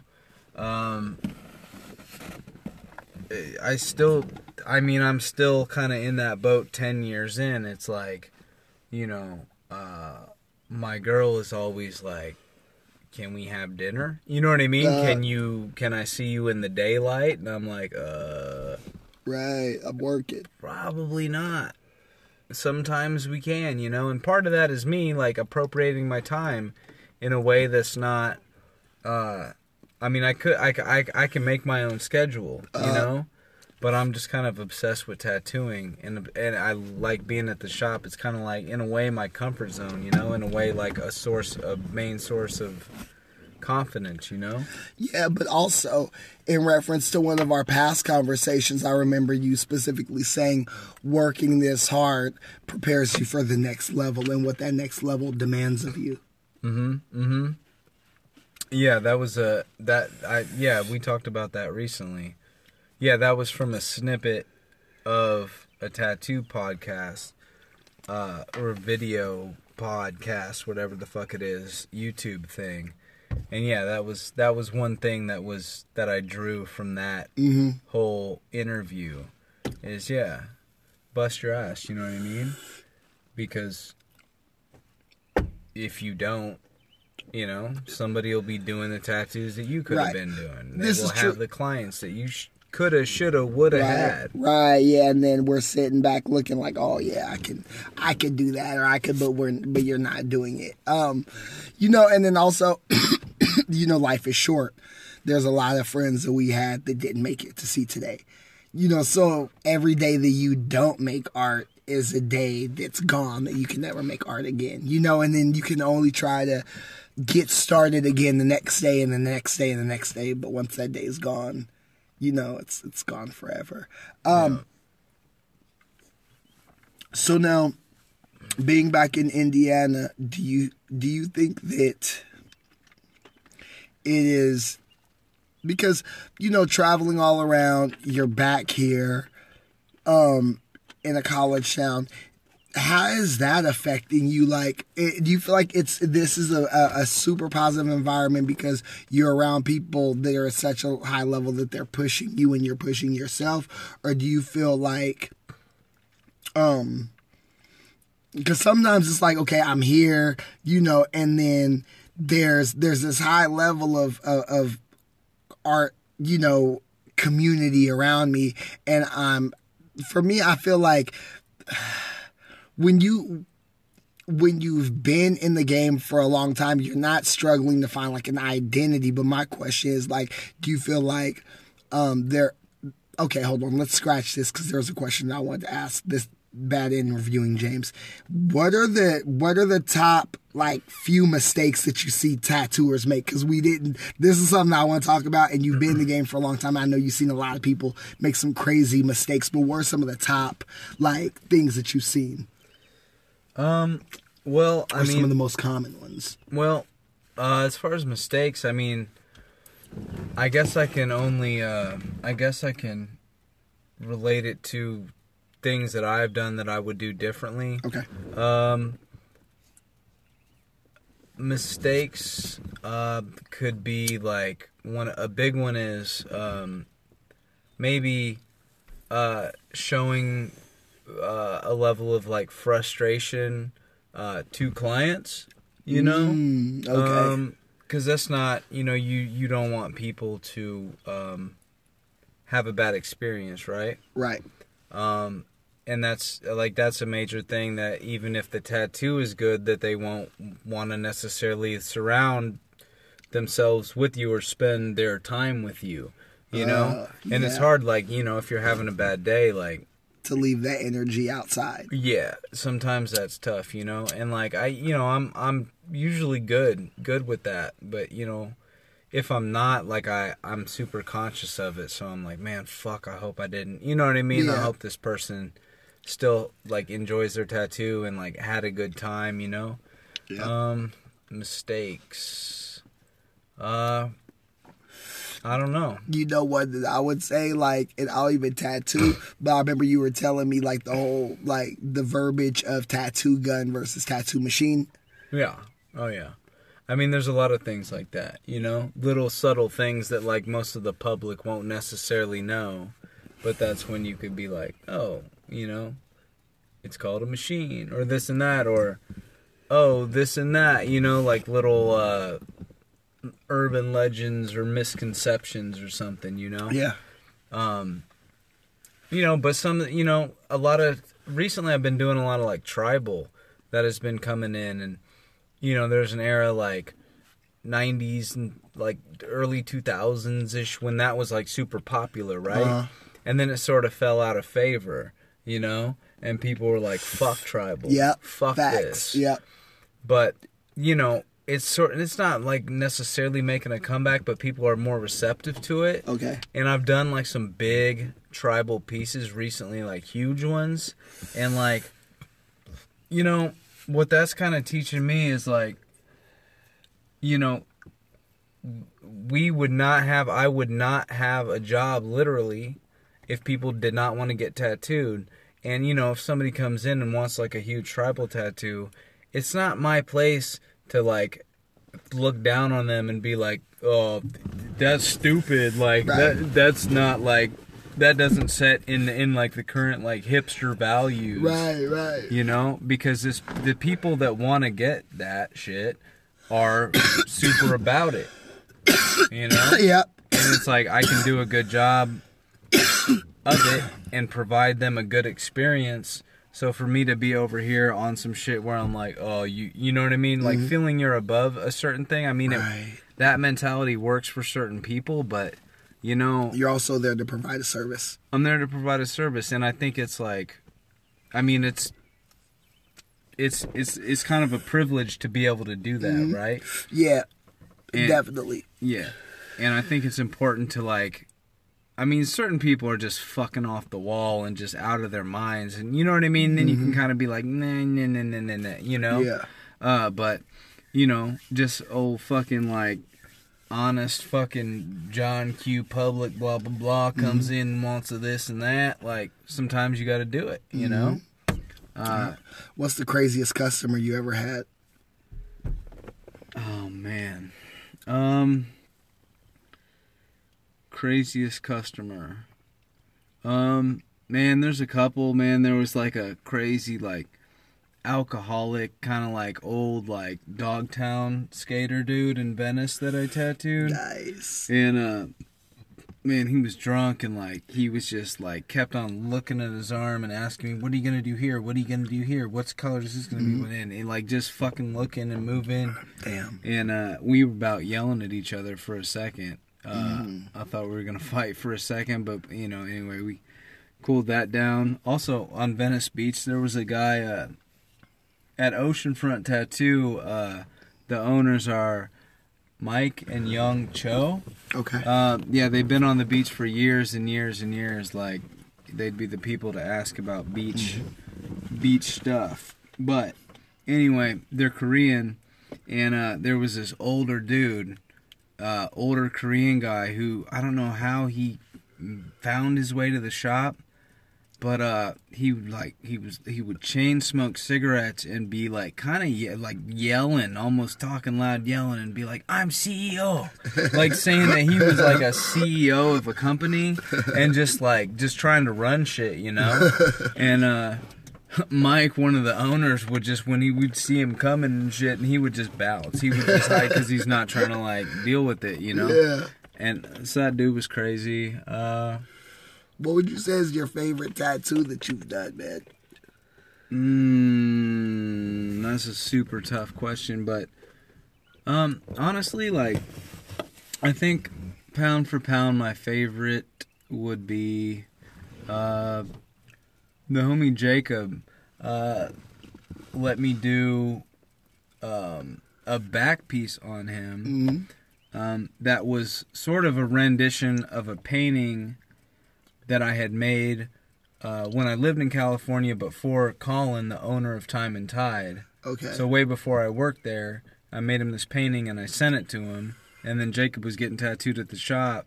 And I was like, yeah, you ever considered a back piece, this and that? And he's like, well, I don't know, man. Like, but I'd fuck with that. And he pointed to the painting that I made for the owner. Sick. After, when I was hired. So it was just a really, like, it was just a good experience, you know?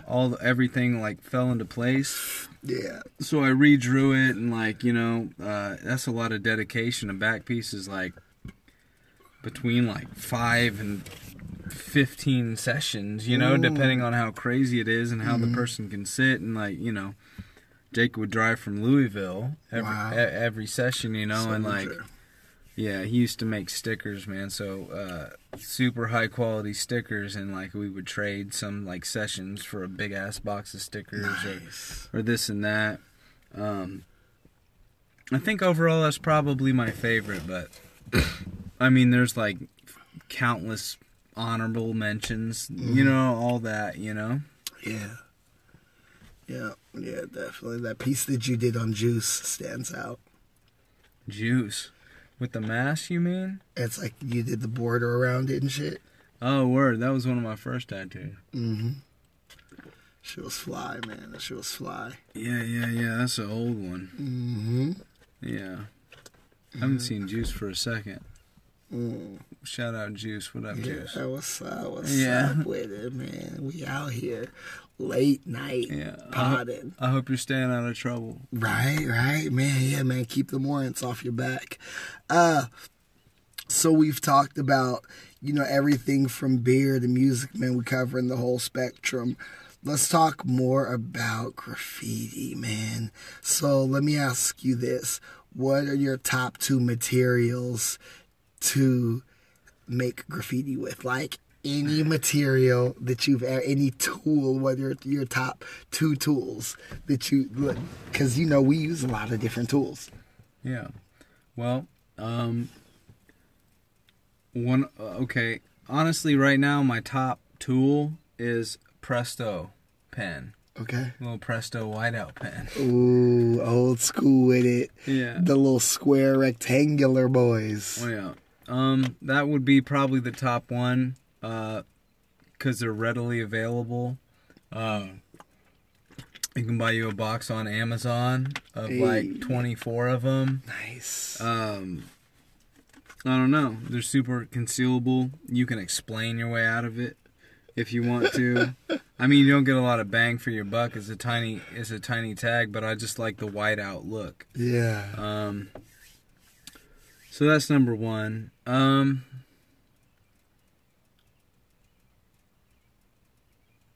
don't know. I guess I'd probably say, like, iron lac in general, Okay. I mean, we're in a good time, graffiti wise, or maybe not right now. Maybe it's too digital and too fucking internet-y in a way, but obviously the real motherfuckers out there getting it, but, like, a couple years ago when all that, I remember when, like, all the good paint came out. Yeah. And we're all, like, I was using just stock tip Rusto for years, Yeah. And just to be hard-headed too.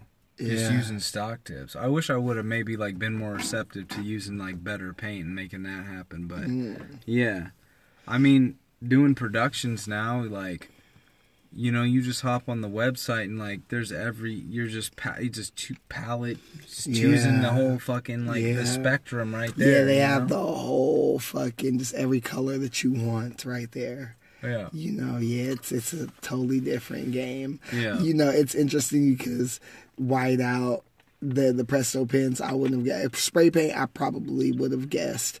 But I, for some reason, thought you would have picked like a drill bit. A scribe? Man. Yeah, but you're way more limited on surfaces. Okay. And it makes noise. You know what I mean? It makes noise. You know what I mean?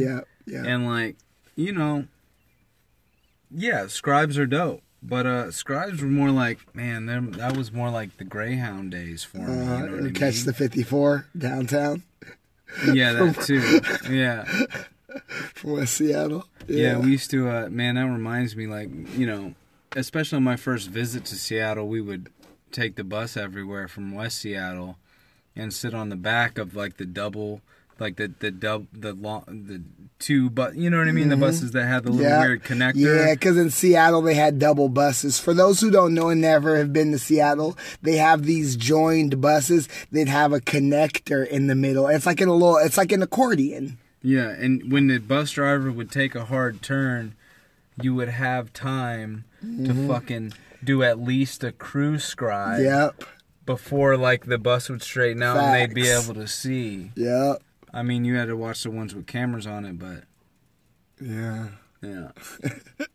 Fun times. Yeah, man. When I was what are your two favorite implements? Pilot marker. Right? I love a pilot marker. I do, man. And probably Rust-Oleum spray paint. That's because yeah, that's funny. I said the iron light thing. I don't know if I want to edit that out, man. Maybe that's corny, but no, like that's just some old school shit, like a pilot and Rusto, you know. And I'm like, whiteout, motherfuckers nowadays. But whiteout's dope though. But whiteout's dope, man. Like I started out doing whiteout tags, so when you said that, I'm like, oh shit, like yeah, that's old school, you know. Yeah, man. And for some weird reason, they last forever, dude. I don't understand why whiteout lasts for so long. The homegirl Beth in Portland, I remember my first trip to Portland, like, met her and kicking it and hitting it off and shit, and we were riding bikes around, and I don't know why I did this, and I profusely, like, apologized for this shit a bunch, right? But, like, I had a whiteout pen, and her bike was white, and I did a tag in whiteout on the bike, and you couldn't see it, right? Like, you couldn't see it at all. And I was like, I don't know why I did that, because I liked her a lot then, and I still do, and I didn't, like, have any disrespect for her, but something made me do that shit. And then she hit me up, like, a couple weeks later, and she's like, dude, what the fuck did you do to my bike? And I'm like, what do you mean? And the whiteout reacted with the paint and stripped it. So it was just a steel, like exposed steel frame. And I was like, my bad, it was supposed to be white. And yeah, I felt hella bad about that. But yeah, whiteout for some reason, like whiteout will just trump any of, you know what I mean? Any surface, don't worry about it. Whiteout got you. Yeah. Oh, shit, man. I mean, I feel like nowadays you can buy any fucking thing in any color. You know what I mean? Yeah. Like, it wasn't necessarily always like that. Right. You know the thing that I do miss most being in retirement and stuff about graffiti, and this was more in the early days, was the black book sessions. Like it would be 6 or 7 motherfuckers, and everybody would be drawing in a black book that was someone else's book, and then you would just spend all night drawing in everyone's book. And then there was one, you know, or you would all get up on a double pager, you know, and just everybody would draw on the same fucking 2 pages, and it would be a production in a book. Yeah, if you end up coming to the house, like I got some good stuff there. Okay. I got some good, like, double pagers. It was me, you, Bazaar, and Demo. Okay. On a quadruple fucking... Sick. Yeah, on a double pager, but That's just tight. just like an orchestrated, like, it shit looks tight. I got a lot of, like, Is that the one where we did green outlines? No, I don't believe so. Okay, I think that's in one of Bazaar's books, man. Yeah, but I got a bunch of double pagers in my books that just really didn't pan out. Okay. You know what I mean? Yeah, but you had a lot of shit that was dope, man. You would take my books and give them back, and they would be fucking crispy, man. And I was always just like, I I was never into doing characters and figures, and you were ahead of the game in that. And one of my favorite ones was there was a drawing that you did, and you did a character with some socks, and you said I had to cut you with them socks, and it was like we've always had this playful rivalry, you know, which was definitely it's pushed us both, and I've loved that shit, man. And that's it's interesting because in graffiti, I felt that in art, there's so many, I feel it, but not as much because of there's so many different type of artists, you know, and I have an appreciation for everybody who's doing it. Whereas graffiti, there was always this underlying race to be the best, you know, and now I'm like, there is no best, like it's impossible, because graffiti wise, well, like in art, like now in my, you know, where I'm at in life at 36, I'm like, there's no best, because how can you be the best when there's a motherfucker who's doing the exact same shit like he's put, or there's 8 motherfuckers who put in 3 times as much work as you because you're fucking around, and then boom, you know, like, or if you and I were to paint whatever it is, if we like took a picture of a Chevy Impala and we painted it, there's no way it would look the same. You're going to have your style. I'm going to have my style. So it's all subjective, you know, at the end of the day. Yeah. I mean, you know, the best is like, I mean, you know, like the motherfuckers who, I think you mentioned it on episode 2, when, you know, you're saying if somebody paints 2 hours a week, a word, or 10 hours a week, or if you paint 40 a week, like that's where, I don't know if the term best or whatever is like applicable, but it's like, if you're going for it, you're going for it. If you kind of care, like, you can do that, you know, you can paint your family some fucking, some, you know, paint, like, distribute it with your friends and family, and like have things like. And if you're doing the 2-hour thing, it's like, that's fine. If that works for you, good. But like, if you, like, the only way to go anywhere is to grind. You know what I mean? And walk up the hill. You know, and like that's with tattooing too. You know. Yeah, and it's also the transition to being a professional, because when you're a professional at anything, the level of expectations rises tremendously. I take, for example, basketball. You can watch any given basketball game, right? And these guys, if you take 10 shots and you make 5, that's better than 20 motherfuckers who are going to be on the court. And a lot of these guys, it's like they're doing all of this practice to get out there and do game time. And that's what we have to do. We have to stay in our books. We got to stay, you know, drawing and figuring out new methods in order to maintain our professional stature as artists, you know, and breaking through to that, like, next plateau.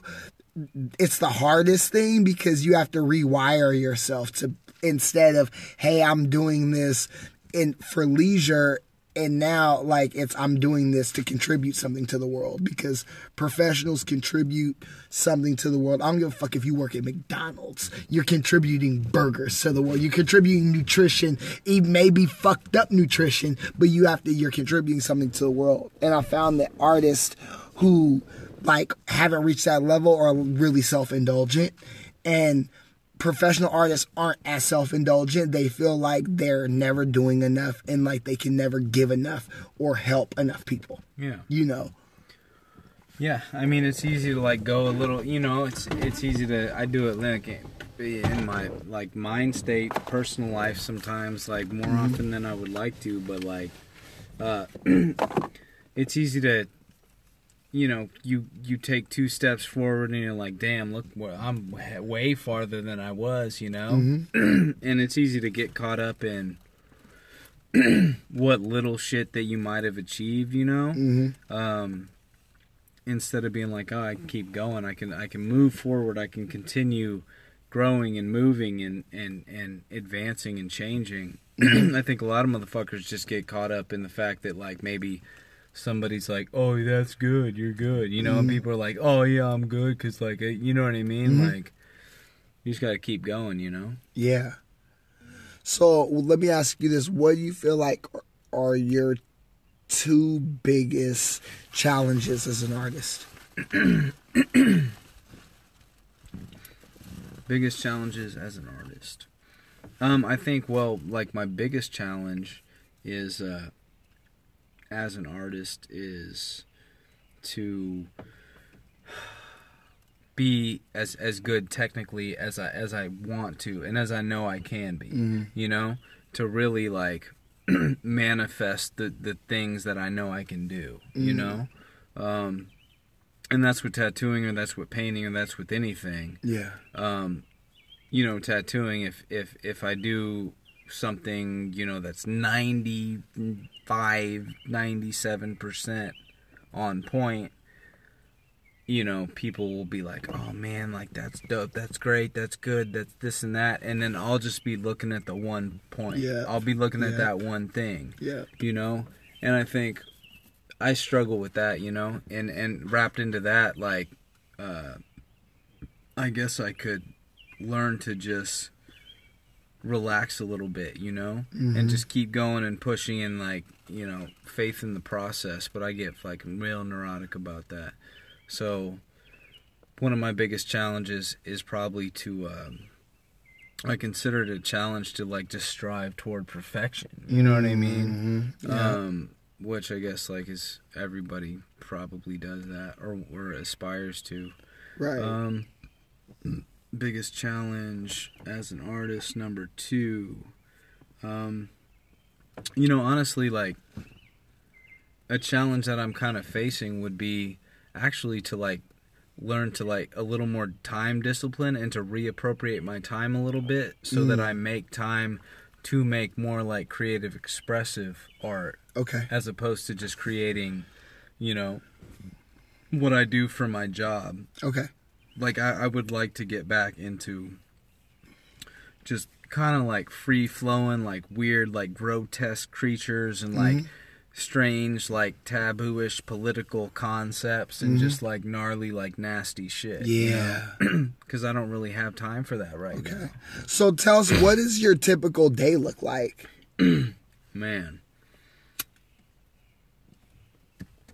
Well, depending on the day, it could be, you know, waking up a little hungover, or it could be waking up hella early and going to yoga, hot yoga. Oh, shit. Because I recommend that shit. Okay, so do you have your own yoga mat? Oh, yeah. Nice. Oh, yeah. Yeah. Yeah, definitely. I mean, in the summertime here, the springtime, like, I got, like, I'm doing, like, work in the garden. I've, like, got a garden going. I got all this shit, right? I got shit to do outside. So I try to do that before work. Okay. Stop off at the grocery, you know, get some blackberries, some unsalted mixed nuts. Okay. Then go to work. I usually get to work around like 10:30. Between 10:30 and 11:30, depending on when my first tattoo is. But yeah, my typical day is just grind on tattooing and hopefully eat before it's too late, and I'm just feeling like, oh damn, I need to sit down. And for whatever reason, I just book a lot of appointments. You know, I'll work late. I work late often. Gotcha. Yeah, I've been working, I think, past 10:30, like 5 out of the last 10 nights. You know. Which is fine, like, I'm not really tripping, but it's really not necessarily, I could appropriate my time better. Gotcha. You know? Yeah. But, I don't know, usually I get off between, like, 7 and, 9. And, I don't know, I'll go hang out with my girl, or I'll just hit the bar real quick, or I'll go home if there's still daylight so I can, just kind of relax. But it's a pretty, like, high, like, fast-paced thing, really, that I got going. I don't work weekends, though, so that's dope. But so what do you like to do when you're not working outside of gardening and yoga? I mean, travel's important to me. I like doing that. Let's see. I mean, that's a good question, because I'm so wrapped up in tattooing that I don't really know what the fuck. Yeah, see? Yeah. People be like, well, what do you want to do? What do you do? Like, where are you going? You know what I mean? Like, asking me all these questions, like, I don't know, I'm going to work. You know what I mean? Yeah, securing the bag. Yeah. Yeah, I'm securing the fuck out of the bag, but I'm not necessarily money hungry, man. I just really, like, have found, like, a good, dope, safe space, like, as a tattooer and being in a shop and, like, working, you know? Yeah. That makes me feel good, you know what I mean? So it's not like I'm doing, like, you know, I'm not, like building models, you know what I'm saying? Or, like, doing puzzles necessarily, or, like, collecting stamps, you know? I don't really do much. Shout out to all the stamp collectors. Yeah, do what you do. I don't know. I'm building a terrarium right now, you know? Talk more about that. It's gonna be dope. Like, on my latest stickers that I just came out with, it's off of a painting of mine, which is like, I've done the tattoo a couple times in different ways. It's like a skull waterfall, like okay, kind of a mountain yep, skull I'm familiar scene. with that. We'll post that one so that people can see it. Yeah, I like that design, man. And so basically, I'm forming this terrarium, like just plant like terrarium. And the centerpiece in it is going to kind of be like a rendition of that. So I was going to use a real human skull off eBay, but I was like, man, I don't know if I really want to do that.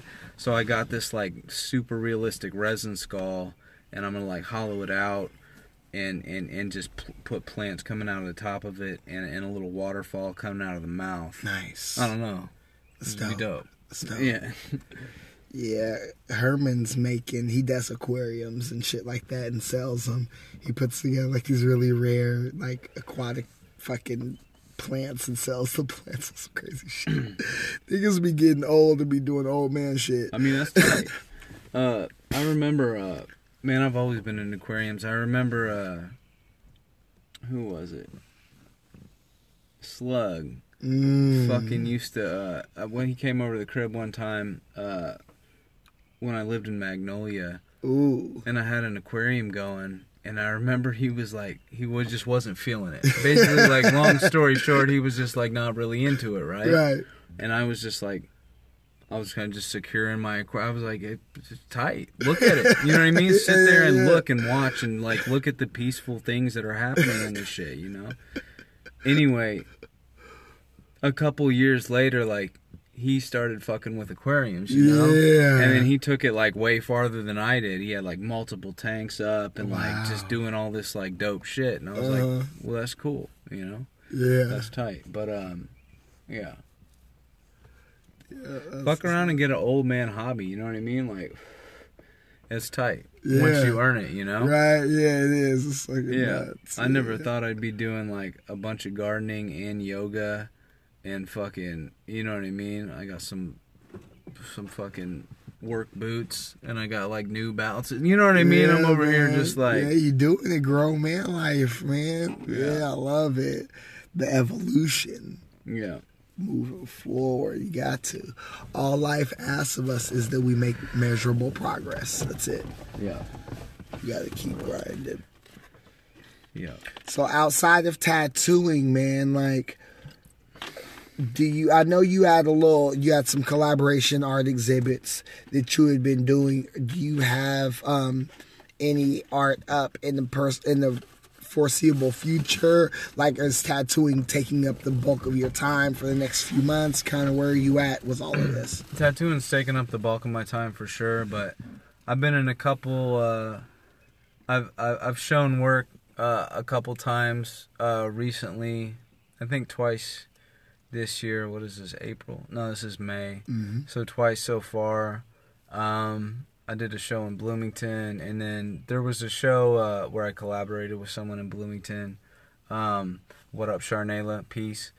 And then there was an indie show where a bunch of indie tattooers got together and showed work. It was on a first Friday, I think in March, maybe? Ooh, okay. I think March. Maybe February. I can't fucking remember shit. Yeah. But that was tight, you know? Mm-hmm. Yeah. It was just a one-night show. it was in the hallway too, and we were like, everybody was like, damn, it's the hallway. Yeah. You know? But like, yeah, fuck it, we in the building, man. yeah, it was still tight. Yeah, the hallway's in the building. Yep. Shit, I started in the hallway, man. No, man, we all been there. Yeah. I feel like the hallway's a necessary step. Yeah. What's funny about that is like a lot of these are like, it's funny because it's like you can think about it, it's like that. It's like, oh, y'all are in the hallway, but at the same time, it's like we're all successful tattooers. Yeah. So it's like, fuck it. You know what I mean? You don't need to buy this shit. For sure. This ain't my job. Yeah. I'm just here clowning with my peers. You know what I mean? Yeah. Like I'm gonna go back to work the next day. Facts. And fucking make money, so if I want, I can buy a painting in any of these rooms. You know what I'm saying? Like, it's all relative, you know? Now, talk about being an art collector. Because I know you're an art collector as well. What are some of the things that you look for when you're looking to purchase a piece?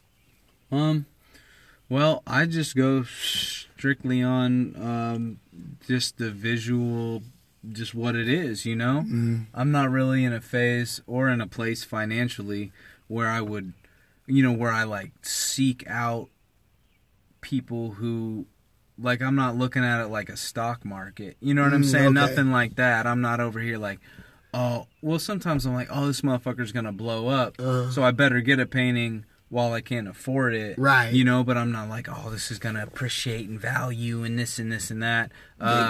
Which, I don't know. I just collect things like from artists that I respect or like, just if it's just hitting, if it just hits and hits and hits, and I'm like, if I got this little disposable income, right, then I'm like, yeah, fuck it. But I kind of have a little bit of a, I don't call it a problem. I don't think it's a problem, but some people have said like, damn, why don't you just chill? Why don't you not buy a painting? Okay. And like, because just when I think I'm saving money, I'll just be hopping through Instagram or whatever, and I'll be like, oh shit, okay, and then go down the rabbit hole and then just be like, hey, is this for sale? Is this for sale? Is this, No, I want to go down this rabbit hole with you though, man, because talk about why you feel this important as an artist to buy art. Do you feel like it's important as an artist to buy art, or do you feel like that's just something that you do because you love art? I do that because I want to like adorn my space with something that I can enjoy.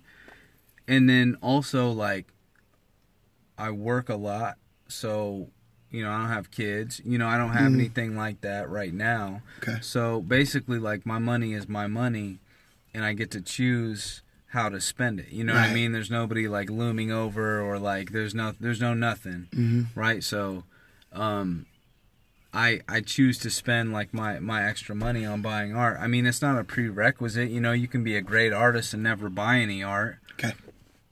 I mean, but I think it's dope to like support, because if somebody reaches out to me and is like, hey, this painting that you posted is dope, I want to buy it. It's like, that feels super good. Yeah. You know what I mean? Because that's rare. I never had good luck selling art. I sold a couple pieces here and there over the years, but like, there's people that I know and like people that we can all see like out in the public that, if they're having a show, their shit, everything has a fucking red dot on it. Right. Yeah. On the first night. Facts. And that's like, that's great. That's a beautiful thing, and it's tight. It's tight to be able to sell art like that. And I don't know. I think it's good to support. Like if you can, you know what I mean. It's more than just like, oh, I like this shit, and it's more like, you know what I mean. Like you can talk about it in a conversation. Like, oh, I like this dude shit. I really like. It's like, okay, well, fucking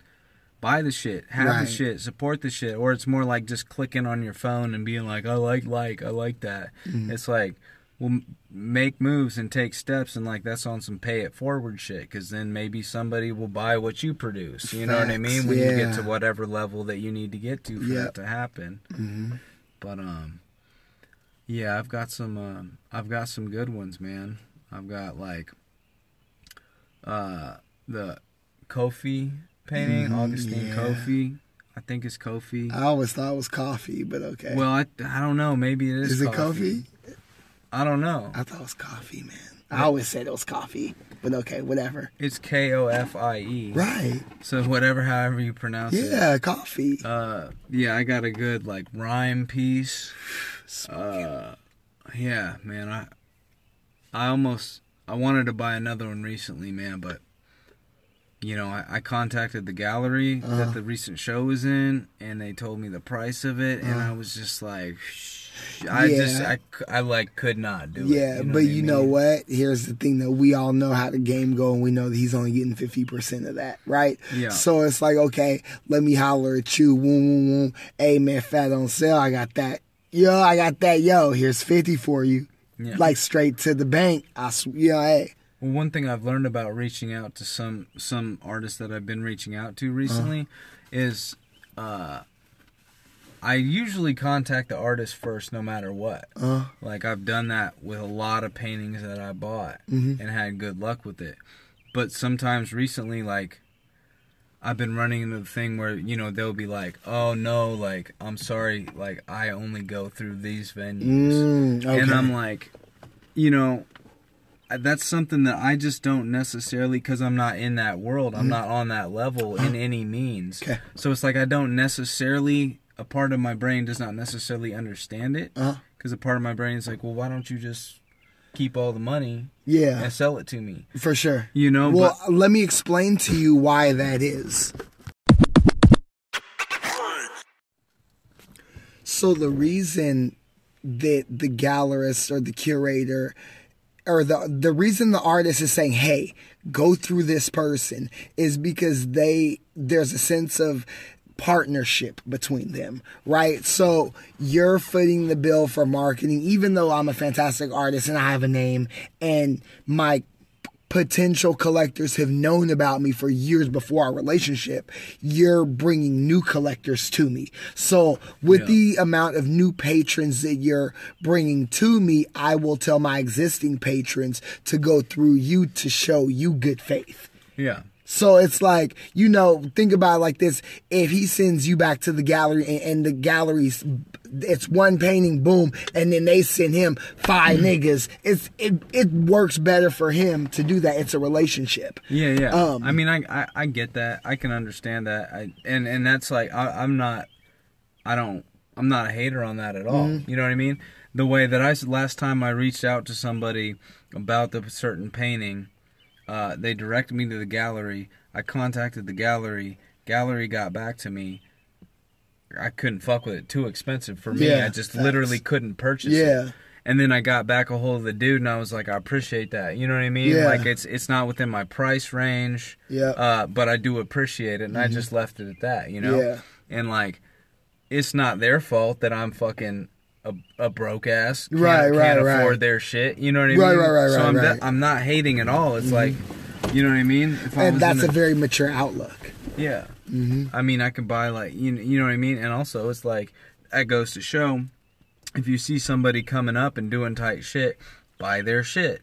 You know? Because one day they're gonna, if they're really doing it, they're gonna be like, it's gonna be unattainable. Like, they're gonna be a $20,000 price tag on a painting, and it's like, that's not for the consumer who can't afford it to hate on it. Right. Yeah. You know what I well, mean? at the same time, there was a slight period where you could have got that $20,000 painting for probably $400. You know? Yeah. Why'd you sleep on that? Yeah. You know?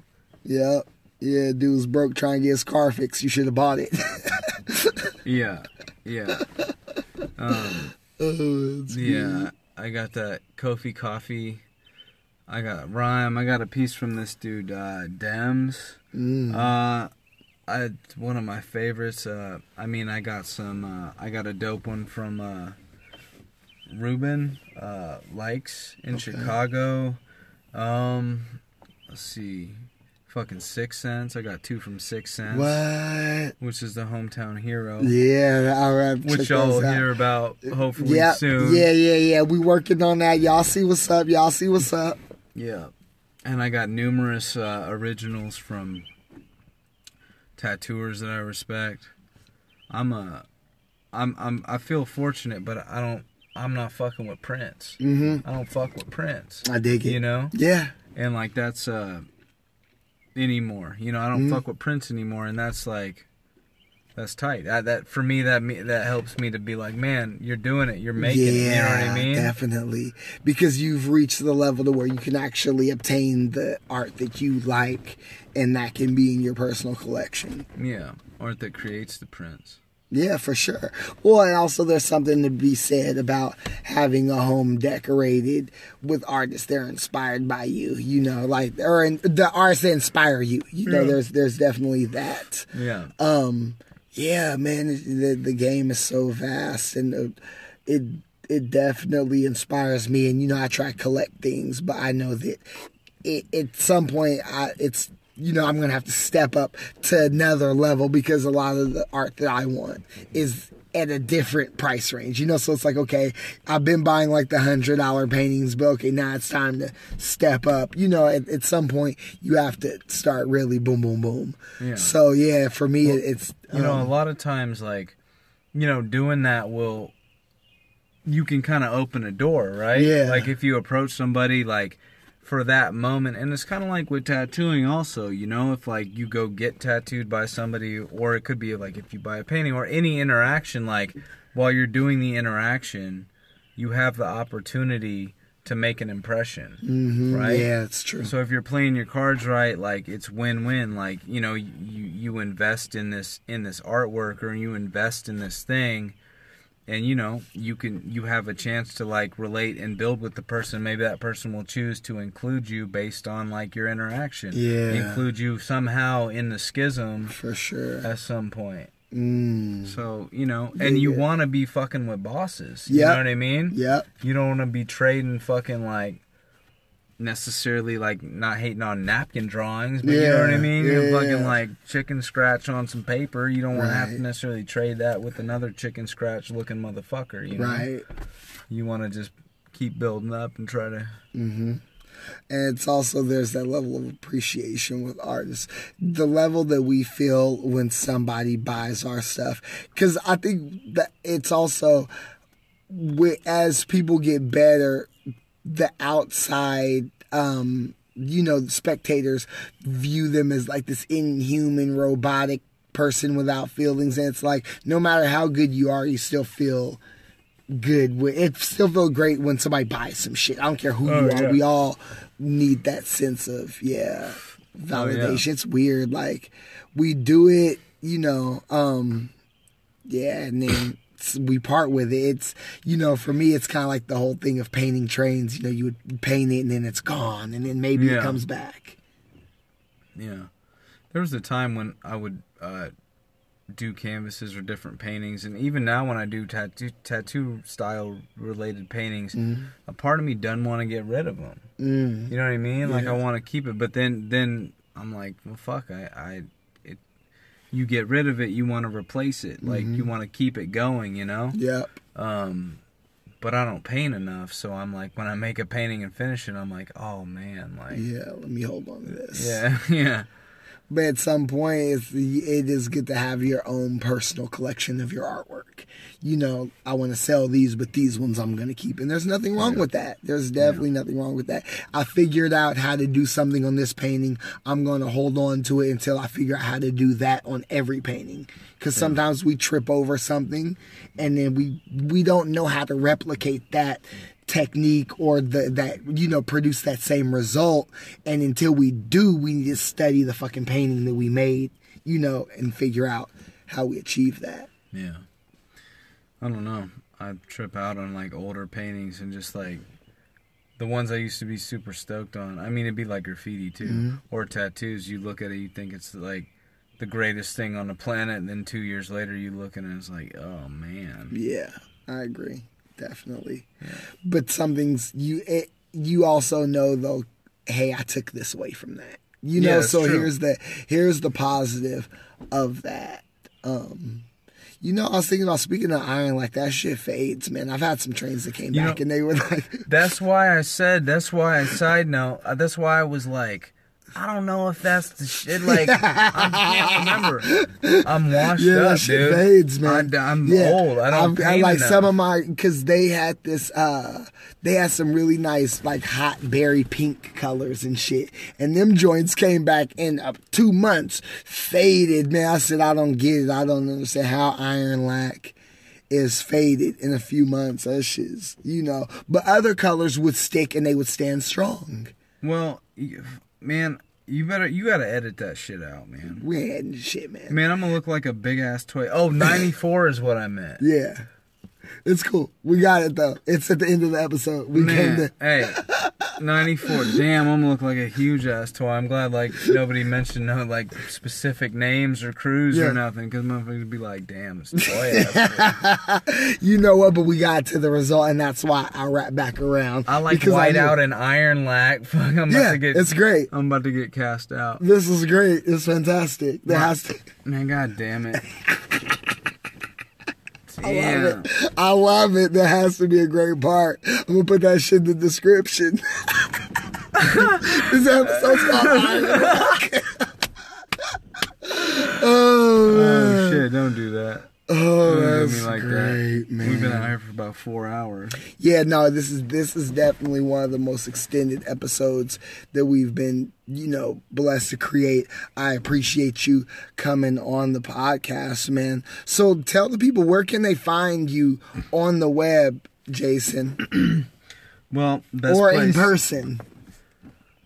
Shit, in person I'll always be fucking sitting there fucking morning, noon, and night at Time and Tide Tattoo in Bloomington, Indiana. Hey. Come get tattooed. Or come set an appointment up. Facts. Whatever you gotta do. Or come buy some art. Or come smoke a cigarette, drink a beer, whatever you want to do.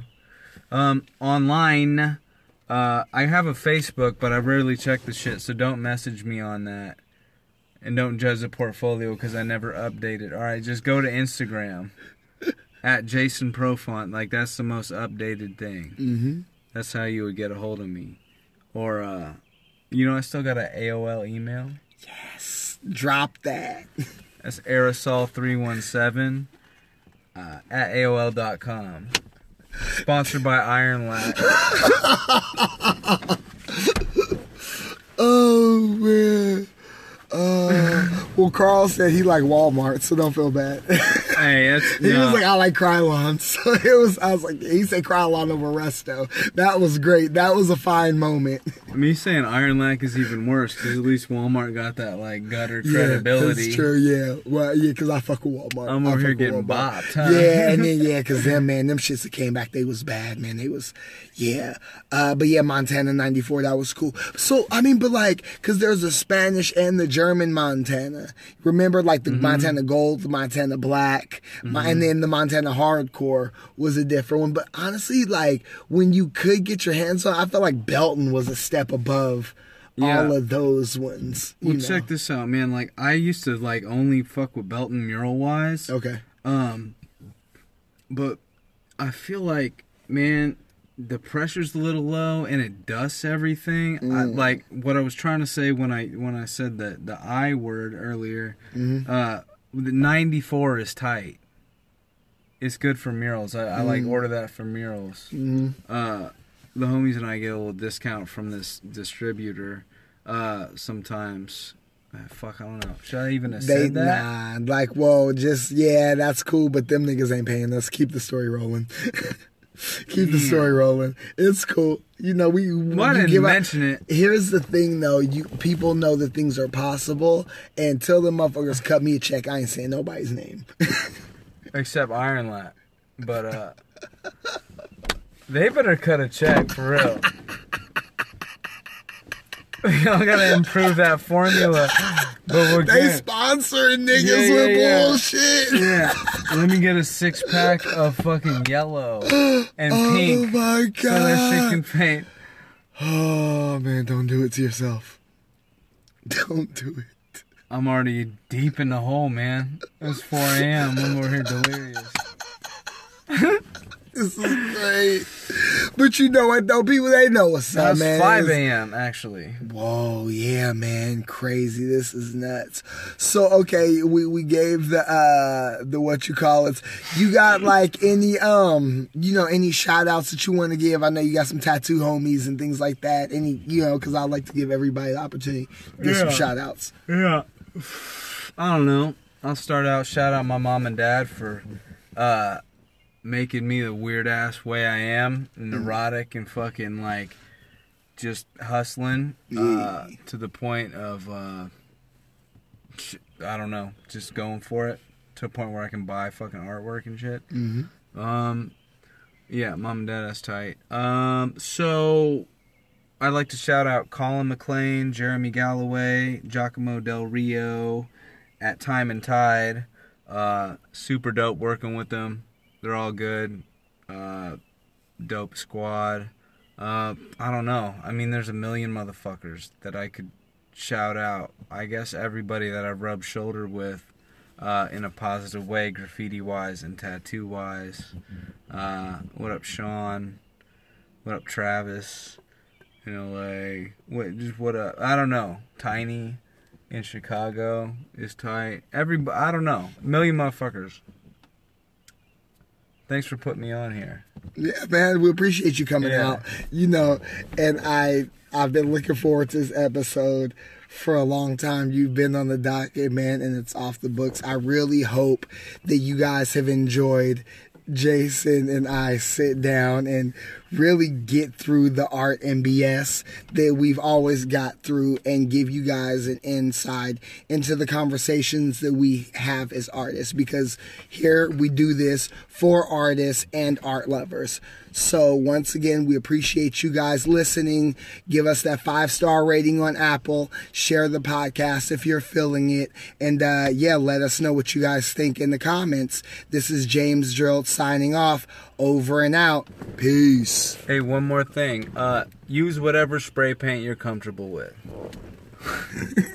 That's it. That's all I can say. Whatever you feel good about, it's okay to use it. Nobody's tripping. Just get your flick, because that's just going to be faded when it comes back. Facts. All right, family. Y'all take care. We appreciate y'all. Peace.